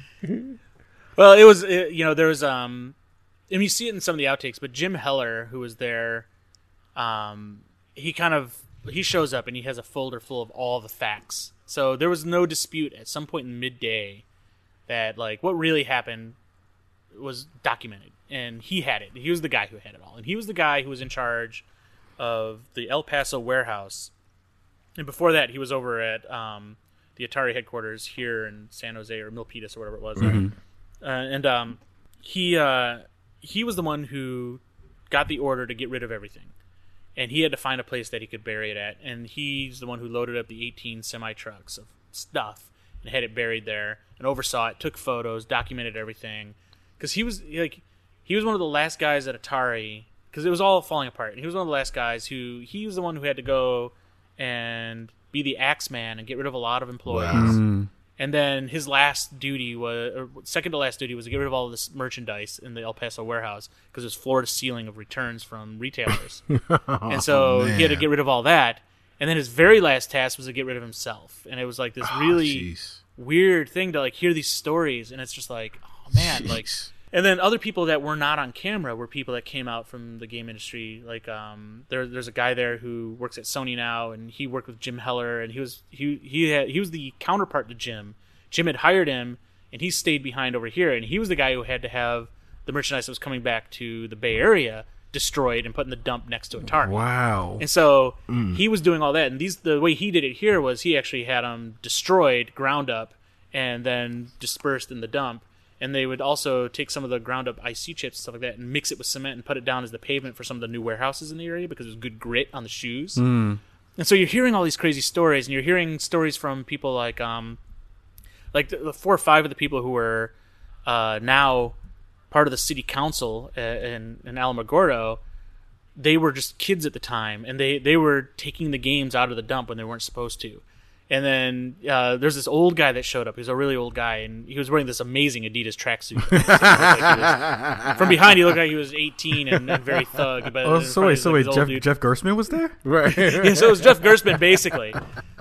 So he was there, and he brought his Atari game that was like it was an ET cartridge that the case was all cracked, because that's how he could get it out of the cement. And they had the board, and he's like, I played this back in the day, and I just want to get it signed by Howard and all that stuff. But he was telling the story about how, like, when they were dumping all that stuff, you couldn't go anywhere. Every household in Alamogordo had an Atari in every game. Wow. And then like every like store, everything like that had an Atari for sale, because they were just pulling it all out of the dump. And so he was saying, like, to people who are local, it was never a myth, because they remembered it vividly, and they still have a lot of the stuff. Right. But like, it was just so weird that nobody had isolated where it was, and it took the internet and it took this movie to really get people to really talk to one another and connect the dots. And then, of course, Joe, who was the guy who figured out where it was, a lot of the pressure was on him. And it was amazing because, like, see his face and all the doubt he had on the morning because it was just like, this is like the last attempt. Because they could, I think the way it worked, if I think I have it correct, is they could only make 5 holes. And they have to figure out, like, they had to drill in with this really expensive equipment and hopefully see some evidence of the games. And they could only make 5 holes because on a whatever environmental level, there's gas in the ground and stuff like that. And it's like, you can't vent more or something like that. I don't know all the details. Right. But the 5th time was the charm because they had done it and they didn't find anything. And then that 5th time they found some evidence of it. So they're like, okay, we're going to dig here. And so it was just all that tension. The documentary captured a lot of it, but there was even more of it when you were there. And it's like, okay, this has got to work. Otherwise, we all flew out here and drove out here, and all these people walked through the desert to come here for nothing. It was like the legend. It was like the legend of Billie Jean. Right. Right? Yeah, exactly.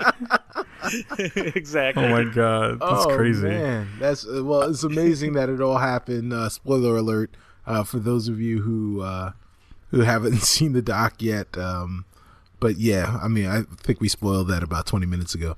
Also, hey, you guys need to read more. And if you haven't read Ready Player One, you really do need to read Ready Player One. It is like a prerequisite for listening to this show. So if you want to be a resident of Chicago, you need to make sure that that when our peace officers come and see you, that you're able to recite. You show your credentials. You're able to recite your credentials are Ready Player One. Right. Oh my god, that turned dark for a minute. Right. Jeez, there's people just knocking on your door talking about exactly. I am the law. I have a couple of quick questions because since we're on that kind of nostalgic tip, and you talking about how Other Ocean will kind of like. Try to bring some games back from the dead code, kind of to bring it to the newer consoles and newer platforms and stuff like that. One, the questions I have is there a game that you wish that they would bring back that is like one of your favorites from back in the day that you would kind of want to see redone and put on a newer gen console? That's the first question. The second question is, there are lots of consoles that have been out over the years. I think a lot of people who aren't our age, who may be a little bit younger, don't remember the kind of earlier on stuff that didn't necessarily catch on. There were a bunch of systems that did that. Are there any of those systems that you were really fond of, that were really near and dear to your heart, that you wish that you had some updated version of, or that you have now that you still like to go back to and play? Oh yeah, so I'll start with what game would I like to bring back, and there's a couple. I'll start with like probably the first thing that came to my mind when you asked the question was Jet Moto on PlayStation. Oh yes, hell yes, hell yes. That game was amazing at the time, and it still is to me. Even though the frame rate's it's rough to go back to, right? But in the day when that was like cutting edge, the concept and everything was great, and with the physics and the visuals we have now, I think it would be an amazing game. And I love the settings, and like you're like on these hover bikes going over water in like bogs and swamps, and it was just kind of. It was maybe a little too hickish in some places, but too much Mountain Dew sponsorship. But like other than that, it was a really fun game to play, and it would be a great online game. So that one, I'm really fond of that title. I would love to see that come back. And then the other one, based off of the stuff we have now, like the Morpheus and Oculus Rift and stuff like that, but Morpheus in particular, I would love to see Jumping Flash come back. Ooh, that was one of those underrated games on the PlayStation. And how you can jump so high and see like everything around you, I think would be an incredible sensation on the Morpheus. And so I like my dream for Sony is like bring Jumping Flash back, or let us bring Jumping Flash back, right? And put it on Morpheus, because that would I love the character and the world and all that kind of stuff. So that's one I really like. That's badass. See, let me ask that of you too, see, because that's a good question for you too. Game series that I would want to see back. Game series and or console that you really love. So I'll just say this really quickly. In terms of physical hardware, I mean, there's nothing that's better than what we currently have. Right.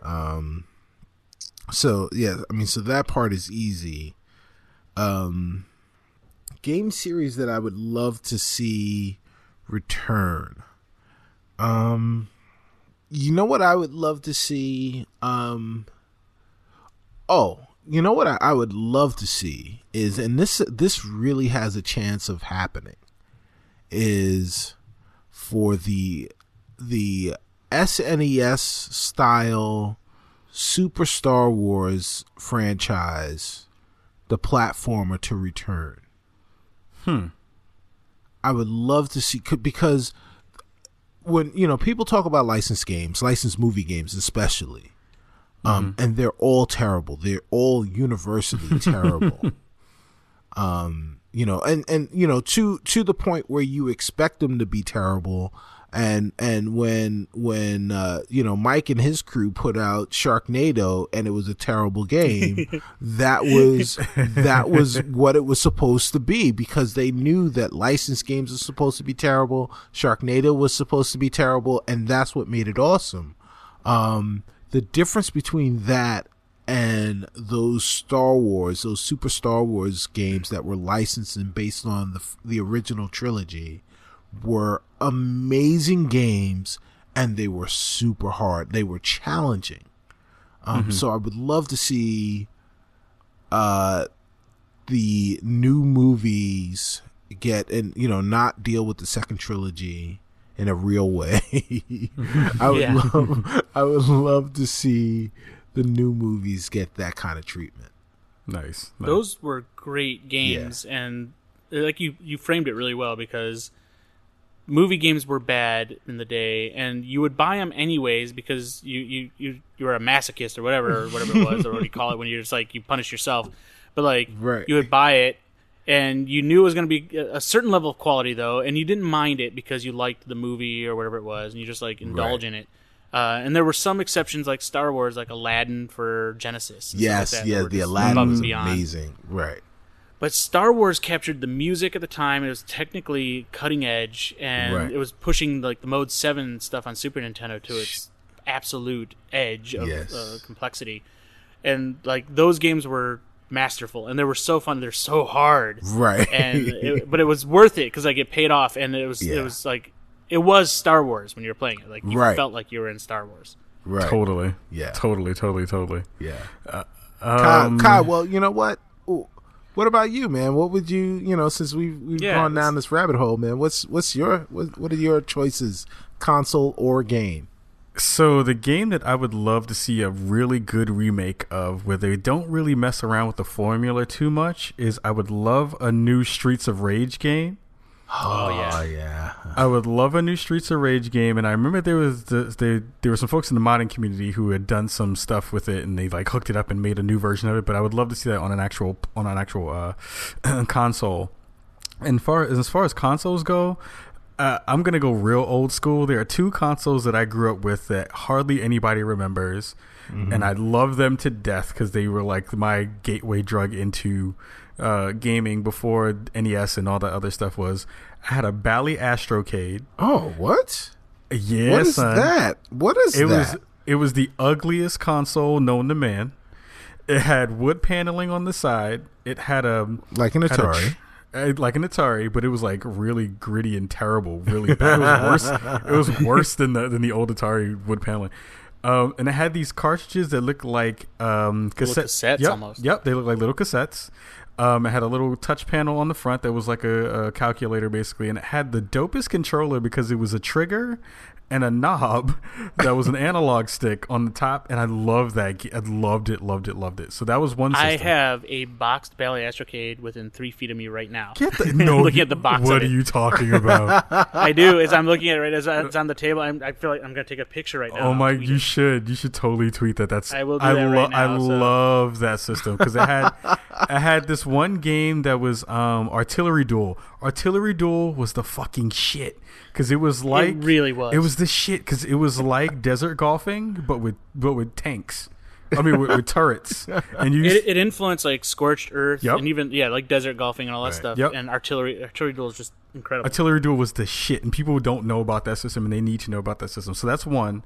And the second one was I had a Vextrex. A lot of people don't remember Vextrexes, but Vextrexes were the shit 2. I love those old systems. They were like my favorite systems to have played. Yeah. So those are the two things that I remember from my childhood as being influential and making me want to learn how to make games and wanted to learn how to play games and stuff like that. So thank you, Grandma, for getting me a Bally Astrocade and getting me a Vectrex to keep me inside the house. Well, the Vectrex had that built-in, because if you didn't put a cartridge in, you had the built-in Mindstorm game, which was like a really good version of Asteroids, but different. It wasn't actually Asteroids; it was very different, but it was like it scratched that same itch, and it was so good. Yeah. I would walk into a store called Myers Thrifty Acres. It was like this chain in Michigan, and they were really pushing the Vectrex, but it was just too much money. It was too rich for my blood. Yeah. But they would always have it on demo, and I would play Mindstorm the whole time my parents shopped. Yeah.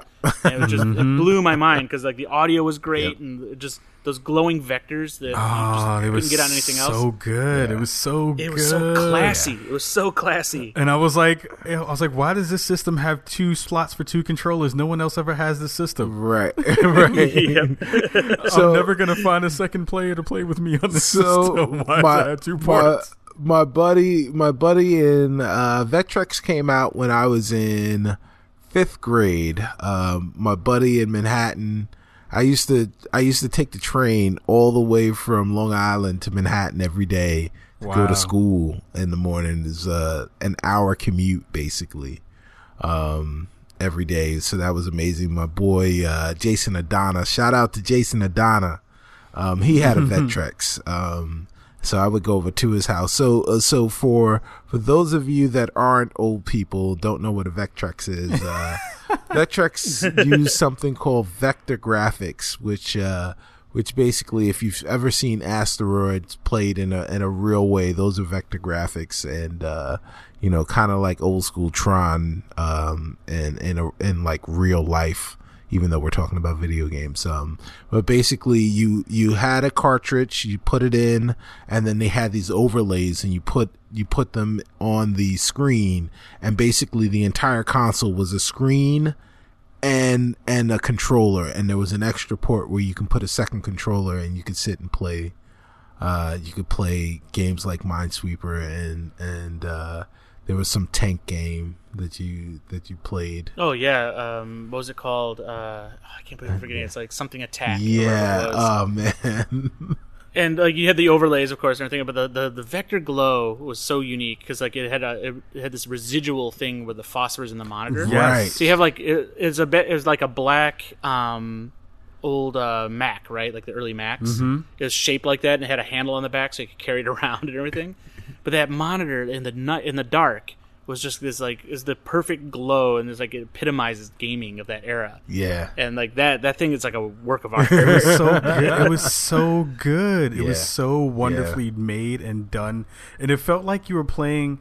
It's like when they take those old school pictures, like when they have like kids playing video games under the covers.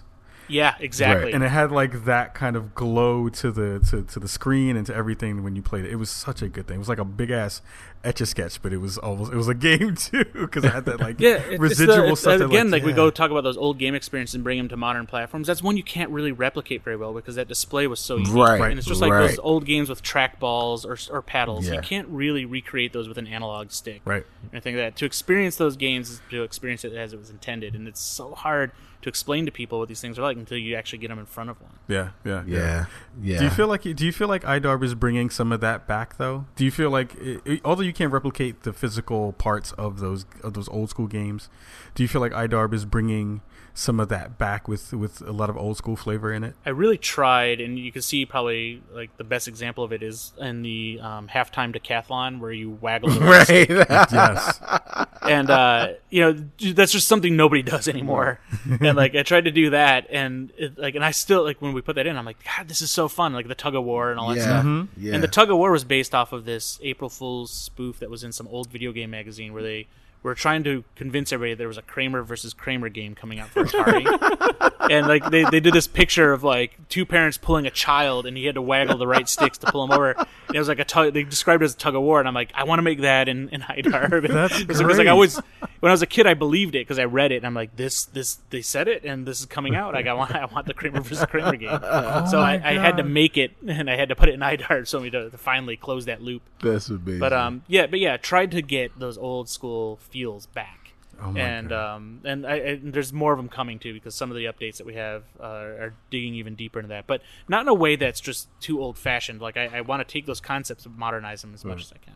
Do you want to kind of talk about some of the updates that you have in store, or at least things that you're really thinking about putting in? Yeah, I mean, the number one, which everybody always says anyways, but the number one thing is we want to add more consoles to the multiplayer. And what a lot of people don't understand, I think, because you're on the internet and you're like, and you want that so bad because you like the game, right? But like, what a lot of people don't know is that we really put the multiplayer in over a matter of like a couple of weeks. It's originally going to be just a local only game, and we've done a lot of multiplayer games, so it's just one of these things where like, okay, we got really far in the game, and how do you bring it online? And the best way to bring a game like this, which is got a lot of stuff going on, like. I know it's really easy for people to see, like, say, compared to Call of Duty, which has all this stuff going on, and you're like, well, they can get 16 players. Why can't IDARB get, more than 2? Right. But the reality is, when you take away the graphics from Call of Duty and what's going on, the only things you have to really keep track of are the individual entities, like the players or whatever, and whether or not they hit something or not, because it's all resolved on end-to-end and all stuff. And it's not a lockstep networking game. It's more like a, I forgot what you call it, but it's like, you don't have to have everything completely synchronized. Right. So you might see somebody on your screen and you shoot them and it tells the other system like they were shot, but on one screen to the other, they're not quite the same. It doesn't really matter because like the skill was done and it was confirmed and then the other person took the hit. And from their screen, they see themselves getting the hit. Sure. And it looks all legit on both sides. And it's not a bad experience. It's amazing and all stuff, but they can get away with that when you're looking from your perspective. On our game, everybody sees exactly where they are all at the same time on a single screen. Wow. And you can't hide or obfuscate that stuff. So you can't fake it. And so we have to be more like an RTS or a fighting game in that we have to lockstep synchronize the games. So it's like being a clockmaker because everything we do in the game is based off the previous frame and also some seed value. So if you go 5 frames ahead, what's happening on one system is exactly where it's going to be on the other system. It's literally like a clockmaker in that this thing turns here, it affects this thing. Even the randomness of the game is not really random because it's all coming off of the core value that's being updated every frame. Huh. And so it really is like an automaton that's like doing its thing or whatever. And so not that it's extremely hard, but that's the best way to have implemented this. But the reason that you only have 2 systems generally is because there's a lot of data you're not sending, but you're sending a lot of controllers. We have 8 controllers. Right. And so that when you look at all the buttons that we use and all that stuff, that's a lot of data when you multiply by 8. That's more data than a Call of Duty and other games really need to have because they're resolving all that stuff on one end and then sending results, whereas we are taking the controllers and sharing them with every system and resolving independently on both systems at the same time. And so it's a very challenging thing to do, but it wasn't like we didn't want to do it. It was just time and where we were, and also knowing that, like, what if people don't even like this game? It's a big investment to go that far. So now that we got there and we see the response, the very first priority we had was like, okay, let's resolve this and improve matchmaking, improve all these things. And so tomorrow we're putting live on the back end a lot of fixes for the matchmaking and networking that should allow people to, at least at a minimum in the interim, to matchmake with people who have better connection to you. Okay. And so a lot of that lagginess you're experiencing right now should theoretically go away tomorrow. We'll see. I'm going to tweet about it and see if people are seeing results. But there's efforts to do that, and Microsoft's helping us with that. That'll go out tomorrow. Okay. Underway for the next couple updates will be, in the background, the networking, so we can get at least 4 Xboxes. I think we're going to max out at 4. But you'll at least have 4-player online individual users, and then they can have another player with them or whatever, or any number really to match up. So you'll have lobby and all that sort of stuff. All that support that you expect will be going in at some point in the next few updates. That's awesome. We'll have new halftime shows. We have 39 new goal voiceover work from Bob. That's awesome. So 39 new lines. A lot of those were community provided, so that's great. We put those in. We have a new credit song for the next round of credits because we have 2 lists of credits now. So there's the Hall of Heroes. Now we have the Appendix of Heroes with a new song because people have contributed more things since the last game. So that's going in. We have new hash bombs. One of the ones I've talked about this before on another show, but we have deflate, which is related to recent events in football. Nice. So if you hashtag deflate, a hole comes into the ball and starts buzzing around the whole map like a balloon. Oh my losing god, air. that's awesome.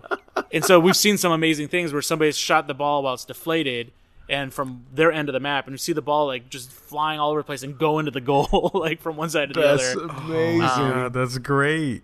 And a lot of stuff like there's more hash bombs than that. One of them is so everybody hates the lasers. So Right. rather than fix that up, we added more lasers. So we have vertical lasers. So now you can actually have Holy horizontal shit. and vertical. So you just have this like array of Oh lasers going my on. gosh. Oh man. And there's ways, and I'm not going to say what these are, but there's ways to circumvent that too. So people, now we've added this extra layer, like compound hash bomb. So you can see somebody put on lasers, and you can do something that counters it from the chat thing. So if you have people who don't want to see that happen, they can counter it. And there's other like hash bombs that people hate right now because it just really messes their game up. There's counters now added so they can counteract. Oh, that's badass. amazing. That's Okay, because I was going to ask amazing. you. I was going to ask because Sharif Jackson from SharifJackson.com and hashtag Science Looks Good, Right. and also he's the Minister of Finance here. Right. And He had a couple yes. of questions, and they kind of dig into a little bit of that. He was asking first, were there some gameplay mechanics that once you actually started to play test the game more, you said that they probably didn't work, and you pulled them out. Were there any things like that you started to work on, or so that it wasn't really going the way that you wanted to, and pulled it out prior to release? Oh yeah, we had there was a lot. This game, what's really kind of telling about the kind of game it is, when we're taking so many ideas, the game changed so often, especially in those early days.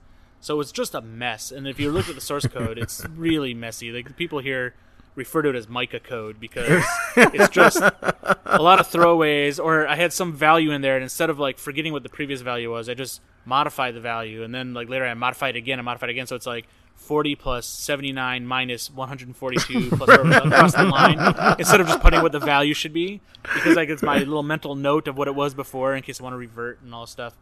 And so it's like it's crazy. And there's a lot of stuff in there like that. Like we had there's still code in there from when we had you running around, you were shooting at each other. And then we put the ball in. We didn't pull out the shooting. We kept that in and had the ball.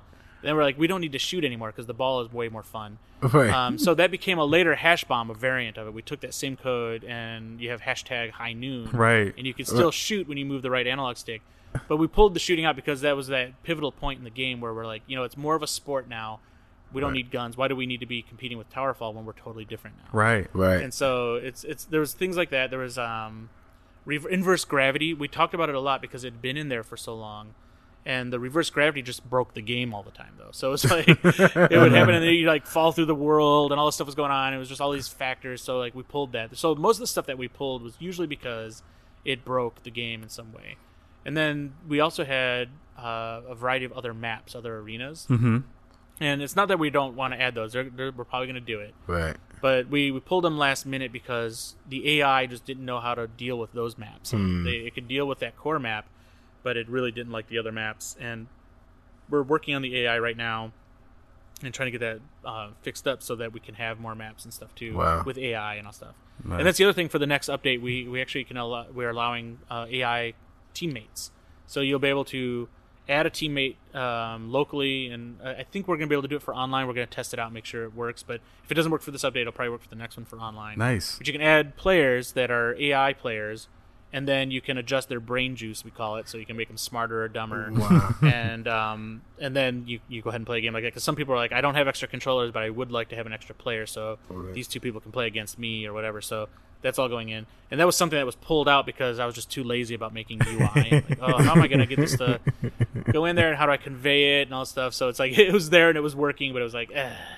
Oh my god. And so that's all back in. And there's other stuff like that. And there's things like we originally had, like, depending on how many players were in the game, there was like different mode things that would happen. So I kind of put that back in, and then Chris Charlie came with terms for things. So it's like if it's 1 versus 1, it's beach mode. If it's 2 versus 2, I think it's street. And if it's like so he had these names that they would call them up at Microsoft, I think. So when you add players in the game, you see those that it tells you what type of game it is. It's a street game. It's a Olympic game if it's all 8 players and stuff. So that's in there. But the other thing I added was a suggestion that was put in a long time ago, but I could never get it to work because there were so many things tied to it, which was at the end of each round, it'd be great if the players could switch sides. So your goal switches and everything else. And so every time I tried to put it in, it would break something and everything else. So finally, after the game launched, more people said they wanted that. And I think I stayed up all night just trying to find every edge case that kept breaking. And so I think it's in a good spot. We have it in there. You can turn it on and off. But that was something that was pulled out before, and then I was able to just go back where I left off and plug it back in, and it seems like it's working. Nice. That's amazing. I mean, this game is everything. It's everything. Like, oh, you want a game where you can just sit around and create 8-bit characters? Okay, well, you can play iDarb. Oh, you want to make music? Oh, you can play iDarb. Oh, you don't know how to cook and you want some awesome recipes? You can play iDarb. You know, you've got beers and 7 other friends and you're just sitting around in your house trying to figure out what you're going to do. You can play iDarb. Oh my goodness. Well, it's like my son was like, he loves Crossy Road. My daughter does too. And so they're like, why don't you have something like Crossy Road in there? So one of the new halftime games, hopefully in the next update, but if not this one, the next one, is like a take on Crossy Road, an homage. And it's the first time you'll see your own characters translated into 3D. So it extrudes your character. So it's like a 3D version. So you have these little 3D versions of your character hopping around and stuff like that, which is pretty cool. Oh man, I can't wait for this update. And you heard it here first. Yeah, really. So we've got some good friends from another podcast called Unconsolable. Shout out to Anna and Jessica. Their podcast is just about mobile games. They don't play console games, but they love Crossy Roads and actually had the Matt, the dev from Crossy Roads, the lead dev from Crossy Roads, come on their show. So maybe we can get them to play iDarb. They can break their console rule to play some iDarb. That's exactly it. Because like the easiest way for them too is that we're going to be adding the halftime Olympic mode, which means you can just create a list of all the halftime games you want to play through and not play the regular game. Oh, and so that's like a competitive mode that way. So you can like queue up a playlist of all the halftime games. And then it scores and everything like that just for those. So you could just queue up the Crossy Road homage and do it that way and convince them to play it. Oh my goodness, that's so dope. So all right, so here's the thing. So like you're saying all of these things that are going to be in this game, and if you haven't had a chance, and one of the things that actually Sharif Jackson, he just IM'd me, and he wanted to know how he can get this game on other systems.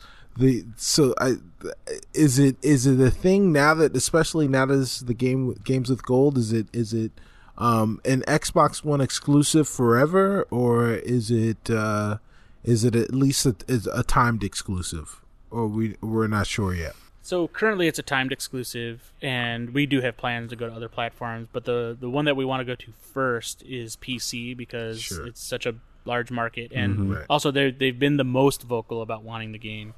And it's easier for us to go from Xbox One to PC, and then after that, other consoles. So except for Mac and Linux, because there's just not enough market share, according to Bob Song. Not a market for that, right? Although we would love to go to those platforms too. And like, that was a good joke because like when Bob did that song, there were so many tweets from people who were like, you better be bringing this to Linux. Like, oh God, I may or may not have had anything to do with that. You may or may not, but I love Linux. I love the Linux crowd and all that stuff, and of course we want to be on Linux. But it was just a fun joke that Bob put in there. Right. And then as soon as that comes out there, got some really pissy emails from people going like, "Really, really?" Right. It's like, it's a joke. Come on, it's just a joke. The funny thing is, every time I hear the word Linux, it translates itself into Linus in my head. Yeah, exactly. Well, and I'm like, I'm like, where it came from. Yeah, I'm like, I love Linus. With Linux, I'm like, ugh, yucko. Well, why would you do that to yourself? Right. Why? You must hate yourself. Right. So PC. Do we know when? So there's a few things in play right now that may or may not delay an actual time, but we have it up and running and everything, and there's just like some cleanup we have to do and then some performance checks. And it's also keyed to a significant update. Okay. So we're gonna have more news probably at GDC about what's happening with that. Right. But it should be. I can't guarantee a date, but it should be really soon. Is the hope? So okay. We'll get that out there, but it's gonna be worth it to have it come out a little bit later. So nice. that's the effort going on right now. Well, if you're not following Mike on Twitter, and we'll make sure that you get the social media stuff afterwards. But if you're not following him and you're following us, we'll be sure to tweet it out because we often retweet our buddy Mike. So absolutely, yeah. So when that happens, we'll know. We'll make sure that you guys are one of the first to know. So oh yeah, because I have loose lips on Twitter. Like, I often say things on there that I'm not supposed to, and then delete it really fast. You totally do, man. You were Right. like, so who wants this feature? And if you were like, yeah, and they're like, oh shit, delete. Right. Yeah, seriously. delete. Got to get that out of here. So let's talk a little bit about Twitch because we're almost towards the end of our show, and I think that is one of the things that is, we talked a little bit about innovation in different games, and I think besides Dead Nation, this is the only other game that I've seen really dig into Twitch integration in a real way and to get it right. You know what I mean? Have you seen anything on the Twitch side that has surprised you? Anything that has been any strategies that you've seen the community use with the Twitch integration in a specific way that is kind of giving you like, oh, okay, I didn't expect that to happen. Anything like that? I didn't expect people to solely want to become career Twitch trolls for IDAR. Right. I see the same people hopping onto every Twitch stream and like happily just do that for hours. Right. And it's so funny because like I really, the reason we want to keep adding hash bombs, we want to add complexity to that makes people continue to want to do that.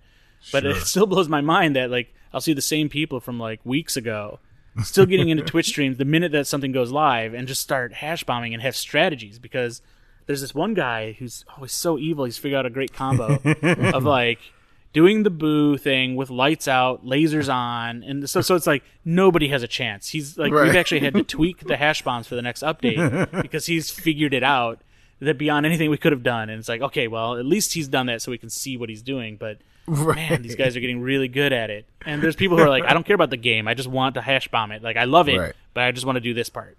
Yeah, right. I've joined on some streams on my lunch break, and I'm like, I'm gonna go hash bomb some people while I have some time.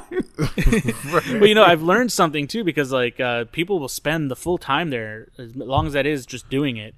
And then it dawned on us that like we need to open that up for the creation aspects too. So when because people will stream on Twitter or Twitch, them creating characters and logos and music. We thought, how cool it would be if you could just open a canvas up and just let people who are watching you battleship style say like A4 and like plot A4, color D6, and make characters for you through Twitch. Wow. Or horrible things. But like just open it up for people watching to go ahead and do it and see what happens and that sort of stuff. It'd be pretty amazing. So you just basically laid out the foundation for Twitch Plays IDARB? Right. Pretty much. Holy shit, that's dope. Yeah. That's so dope. Yeah. Oh my god. Do you have any pro tips for folks who are just getting the game and once they hear this show, they're gonna be like, all right, it's time to go download it? Do you have any pro strats for folks? Oh, definitely. First and foremost, like if you have kids, go to the options and shut off Twitter and that sort of thing. Like we put the little warning up, but people look at it and laugh about it. But then they go in and they realize, like, people are saying awful things on Twitter, and half the people who are saying awful things on Twitter think that they're not really, because like a lot of these people we found out are like getting Twitter accounts to tweet to the game, but they don't know how Twitter works. So they're saying these amazingly awful things, thinking that only the person in the room who's playing is seeing it. They don't realize they're doing this to the whole world. And so, I mean, it's really funny and it's really awful. And I'm thinking, like, these guys, they're dancing like nobody's watching, right? Basically, and then I've responded to some of these going like, the whole world sees this, and then like they delete everything because like they in a panic and stuff. But so be aware of your options when you're getting in. But then when you're in the game, really just like the best thing you can do is just play by yourself, go into a local game and start it in practice mode. So that means just go in, just pick your character and hold down start until the game starts, and just get used to the moves. Like you can pull down to stomp down really fast, and a lot of people have been asking like, how do people make me dizzy? I don't understand this. And it's like, it's really simple. You just go over somebody and pull down and head stomp them, and it makes them dizzy. But like a lot of people don't pick up on that stuff, and they do after a few plays. But sometimes that first time experience, they see these things going on with more experienced players and get kind of pissed off because they don't understand how that stuff works. Right. But like there's that, and also in the options are things that allow you to track things easier, like the ball. You can turn on the ball cursor, which makes it easier to see where the ball is. It puts a big circle around it with arrows showing where it should go and all stuff. So really, it's like it's putting the it's putting on the training wheels essentially. And then when you're in the game, if you're losing yourself, you can press the select. I think it's the view button, what they call it on the Xbox One, but it's like where the select used to be. Right. If you press that, you can cycle through different player markers, so you can track yourself easier. So you can put a triangle over yourself, a circle over yourself, a square, and stuff, or a big controller number thing over your head. Nice. These things are there for people who lose themselves a lot, so a lot of people don't realize it's there. And you can go ahead and do that. Wow. Okay. Wow. I didn't realize that stuff was there, and I played a lot. Yeah. I remember you talking about how many points you can get. What is that? I think you were talking about someone getting a 30-point score because of the bomb being in play or something like that. Yeah, so you can get a 15-point shot, which there's a lot of videos on how to do that. Right. And like you're usually near the center, and you bounce it up, and it bounces like 3 times, I think, and then goes in the hole from 5, and 3 times gets you the 15. If it's a bomb, it gives you 30 because it's a doubler. So the bomb will double any score when you put the bomb into the goal. Now with Deflate in there now and some other hash bombs, or with some other crazy skills, like with Deflate, what happened here by accident, I shot the ball and it bounced on things a lot to like a 7x from the 5-point line and went into the goal on its own because air was coming out of it. It was just spinning everywhere. Right. Those are very lucky shots. You can't skill shot that. But that was an outrageous number. I don't remember what it was. It was just nuts. And if that was a bomb, it'd be even more. Like you could theoretically... Deflate a bomb? It's probably even more than that, but in theory, you can get like 128 points in one shot. What? And that would be insane. But it's really, really, really, really hard to do. And you know there's going to be a moment when somebody's having like the tie game. It's like the last 3 seconds. One of these things is going to happen, and it's going to go, or not even a tie game. They might be behind by like 80 points. Right. That's going to happen and just win the game. And like, I'm so anxious to see that because it's going to be an amazing thing to watch. So that stuff, like the multipliers are happening. I've watched AI get like 60 plus points in a single shot and stuff. So I know there's skill shots there, and one of the ways you can do it is if a team of 4 people, you can shoot the ball and they could be ahead of it, jump up, and then pulse.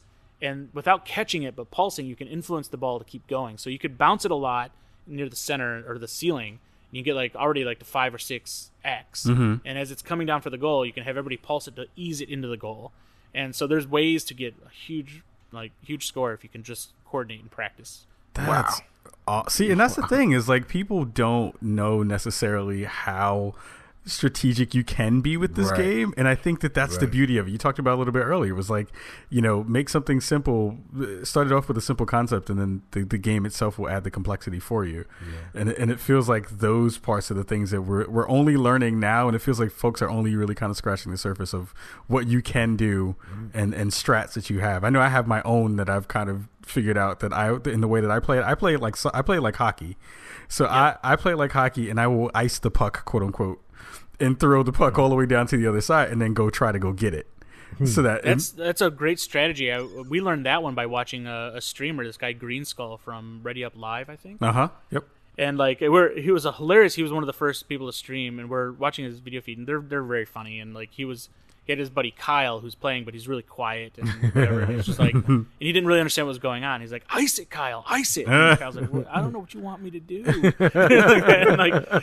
he was trying to get him to like throw it ahead so we can get it out of the zone and do stuff. But it's a really good strategy for, especially when you get bigger teams, because you just got to throw the ball away. Because most teams you play against, they do the old like the little kid soccer rules where everybody just piles on to wherever the ball is. And the only way to break up the pack like that is to ice it ahead, and then have that strategy so somebody knows to go ahead, and you're going to throw it up ahead as far as you can go. Yep, that's a good strategy. Totally, awesome. Totally works. It let me beat coffee today because that's awesome. Because coffee was fucking me up. I was cursing coffee out today. Coffee is a son of a bitch. Coffee and bacon, man. That breakfast team. Yeah, they're no joke. I don't know. Man. Nobody can beat the breakfast team. They are the farm animals in reincarnate. Yes, exactly. They learned a lot in their previous life, and they're taking it out on you. Right. Yeah. And lots of love goes out to your mom team. your mom's team. So the all moms. Yeah. They really want you to eat your food and everything else. So Right. it's this weird theme going on in that single player game. Oh my goodness! It's I was like, what is going on right now? I can't beat this damn team. What the hell? Oh man. Yeah. All right. We got to go because we can sit here and talk to Mike forever. Word. We got 10 shows tonight if we really wanted. Right. know, Right. seriously. Exactly. Ladies and gentlemen, this is Bricago's Minister of Education. The last couple of hours have shown you exactly why. If you don't have an Xbox One, sorry for you. They're priced to move right now at $350. While you're there, get yourself some Xbox Live, get yourself some iDarb, get yourself some friends. Right. and you're gonna have a fun time. If not, you can just sit and watch me and Khalif stream, because it's gonna be the most fun you have on Twitch ever. I'm gonna propose this, and I'm gonna throw this out to you, Mike. Yep. I think we should try to figure out a way to have a Spawn on Me Classic iDarb. Oh, that would be awesome. Tournament. There's been people who've organized on Reddit and everything tournaments, like one-on-one tournaments. Yeah. And I think we could do something like that. That would be great. Let's get a bunch of people together and go through the tournament and organize it somehow. Yeah, give me a Google sheet maybe. We just set it all up and get everybody. That would be Hey, dope. all right. If we could do Spawn for good, we can do that. Yeah, exactly. Definitely. We have the power. Right. Yeah, Mike, again, congratulations. It really, nobody could make us happier. There are a few game devs that we've had. You and our friend Lisa Brown and our friend Sean Alexander Allen. We really can't wait to see what everybody else is doing, but we've gotten a chance. We've had a chance now to see what iDarb is all about, and everyone else has had a chance to see what iDarb is all about, and that's what really makes us super excited and super proud to know you, and proud and excited for you. Congratulations, brother. Oh man, I really appreciate that, and like again, I sincerely mean it. Like, making the game was really fun and everything, but it was also really challenging, and it was the podcast like this, like getting on it with you guys and talking about stuff that kind of re-energized me to help me get this thing kind of going. And so I really mean it. Like, it was just awesome to be able to like have a conversation that wasn't related to how we're going to get this thing out the door. But then also the support you guys gave, and like you really did, like, kind of like, hey, you would say, like, keep doing it or this and that and everything. It was great. Thank you guys. Oh, thank you. Yeah, man. We have to thank you, man. Right. We're really, really, from the bottom of our hearts, we're really excited and happy for you guys to see the love come back to gaming through iDarb and the dope community that it's garnered and grown really, really rapidly. So shout out to the iDarb community for being so dope and being so wonderful and loving around this game, and it's just a reflection of how dope you are. So dope, and you are, and the rest of the folks at Other Ocean. So thank you for that. Thanks, guys. Yeah. Word.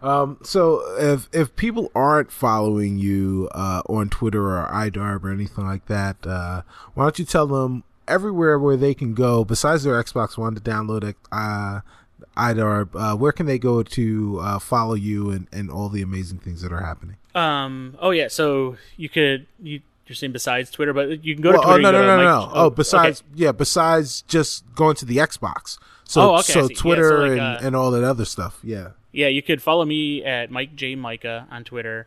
You could also follow at iDarb Game, which there's a lot of followers already there. That thing's kind of exploding, but there's a lot of news that comes through that. You can go to iDarb.com, which should be back online. This thing got hammered. Oh, yeah, it did. It was not meant to handle the load. And so it's back at Chris Larkin here, who's at Cupcakus. It's good to follow him, too. Nice. It's CUPCAKUS. He's working really hard to make sure that the community side on the website and other aspects of the game are up, and the uptime's really good. So follow him too.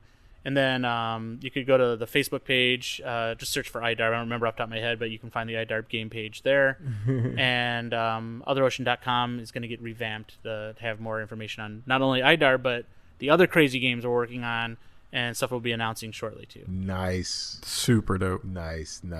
Yeah, peek behind the curtain really quickly. When we were talking about Atari Game Over, my Xbox was still on, and the Kinect decided to put it on for me. So for like the last 45 minutes, I've been watching the documentary on mute and seeing your face pop up a bunch of times. You saw my basement too, probably. Yeah. Yes, I did see your basement and the collection of games. I refuse to talk about it until I get to see it in person. Yep. We had that ships passing in the night. That one moment. Right. Going across the country, we almost had you over. I will be back this summer, so we will make it happen. Well, we will rectify that. Yes. Oh, if we can get you to Portland, we need to do something at Ground Control with iDarb. We got to do it. I already know that there's a machine. I think the gentleman who runs it was talking about putting a machine or something close to that. Yeah, so Clay Cowgill, who's amazing, he put Donkey Kong Pauline on the arcade board and ported it over to the real hardware, that hack that I did. Yep. And he made it much better. And he also has a Donkey Kong Pauline arcade cabinet there and everything. It's great. Ground Control is amazing. I would love to come up there. We should coordinate when a good time to do that would be, because he had an idea of how to make iDarb an arcade cabinet, and I've got to get back in touch with him because that's something I think we should bring to California Extreme and some other places too. Ooh, awesome. Yeah, that would be super dope. Yeah, absolutely. We'll coordinate that off cast. Cool. Oh, that would be great. Cool. Let me just say quick, figure that out because I ruined his name. It's Adrian Scribbles on Twitter. It's Adrian Cajili. So thank you for that because he's been really good in the community. So Cajili. Yes. So social media business, Brother Cicero. Thank you. Yeah, no problem.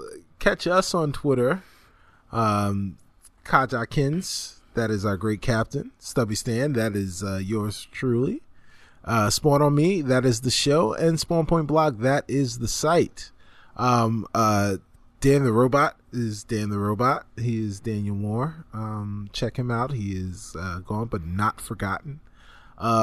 Check us out on Facebook. Like our pages, the Spawn Point Gaming Blog and Spawn on Me podcast. Keep the conversations going. Go to iTunes, subscribe, rate, review. Go to SoundCloud and follow us. Leave comments there. Go to Player FM. It's really, really cool app. At least on Android. I don't know if it's on iOS. But check that out. Check out SpeakPipe, speakpipe.com/spawnonme. And if you want to email us, you can go to feedback at the spawnpointblog.com, Khalif at the spawnpointblog.com, or Cicero at the spawnpointblog.com, or Dan at the spawnpointblog.com. There's no more spawnpointblogs.com. We've taken all of them. I've taken them all, and I'm giving them all to you. Other than that, man, this has been awesome. Yeah, this is great time. So much fun. Mike, again, thank you so much for being on the show again. You have now gotten your two-bedroom apartment in Chicago. We will come by and hang out with you and play some iDarb on your couch. Yeah. I've got the mini grill out on the deck, and nice. We'll cook up some good food. Oh shit! Yes. Yeah. So you've been on here twice, and so when you make it to super duper star status, I don't want you to pretend like you don't know us anymore. Oh, you know what? It's not even in my DNA. I don't think I could do it. I would probably be running away from anything else to make sure I come home. Oh, right on. Chicago's my home. Yeah. Yes. Oh my goodness. This has been episode 48 of the Spawn on Me podcast. Again, this is Khalif Adams, Cicero Holmes. We want to thank you all for listening to us every week and for rocking with us. And we want to say peace. Peace.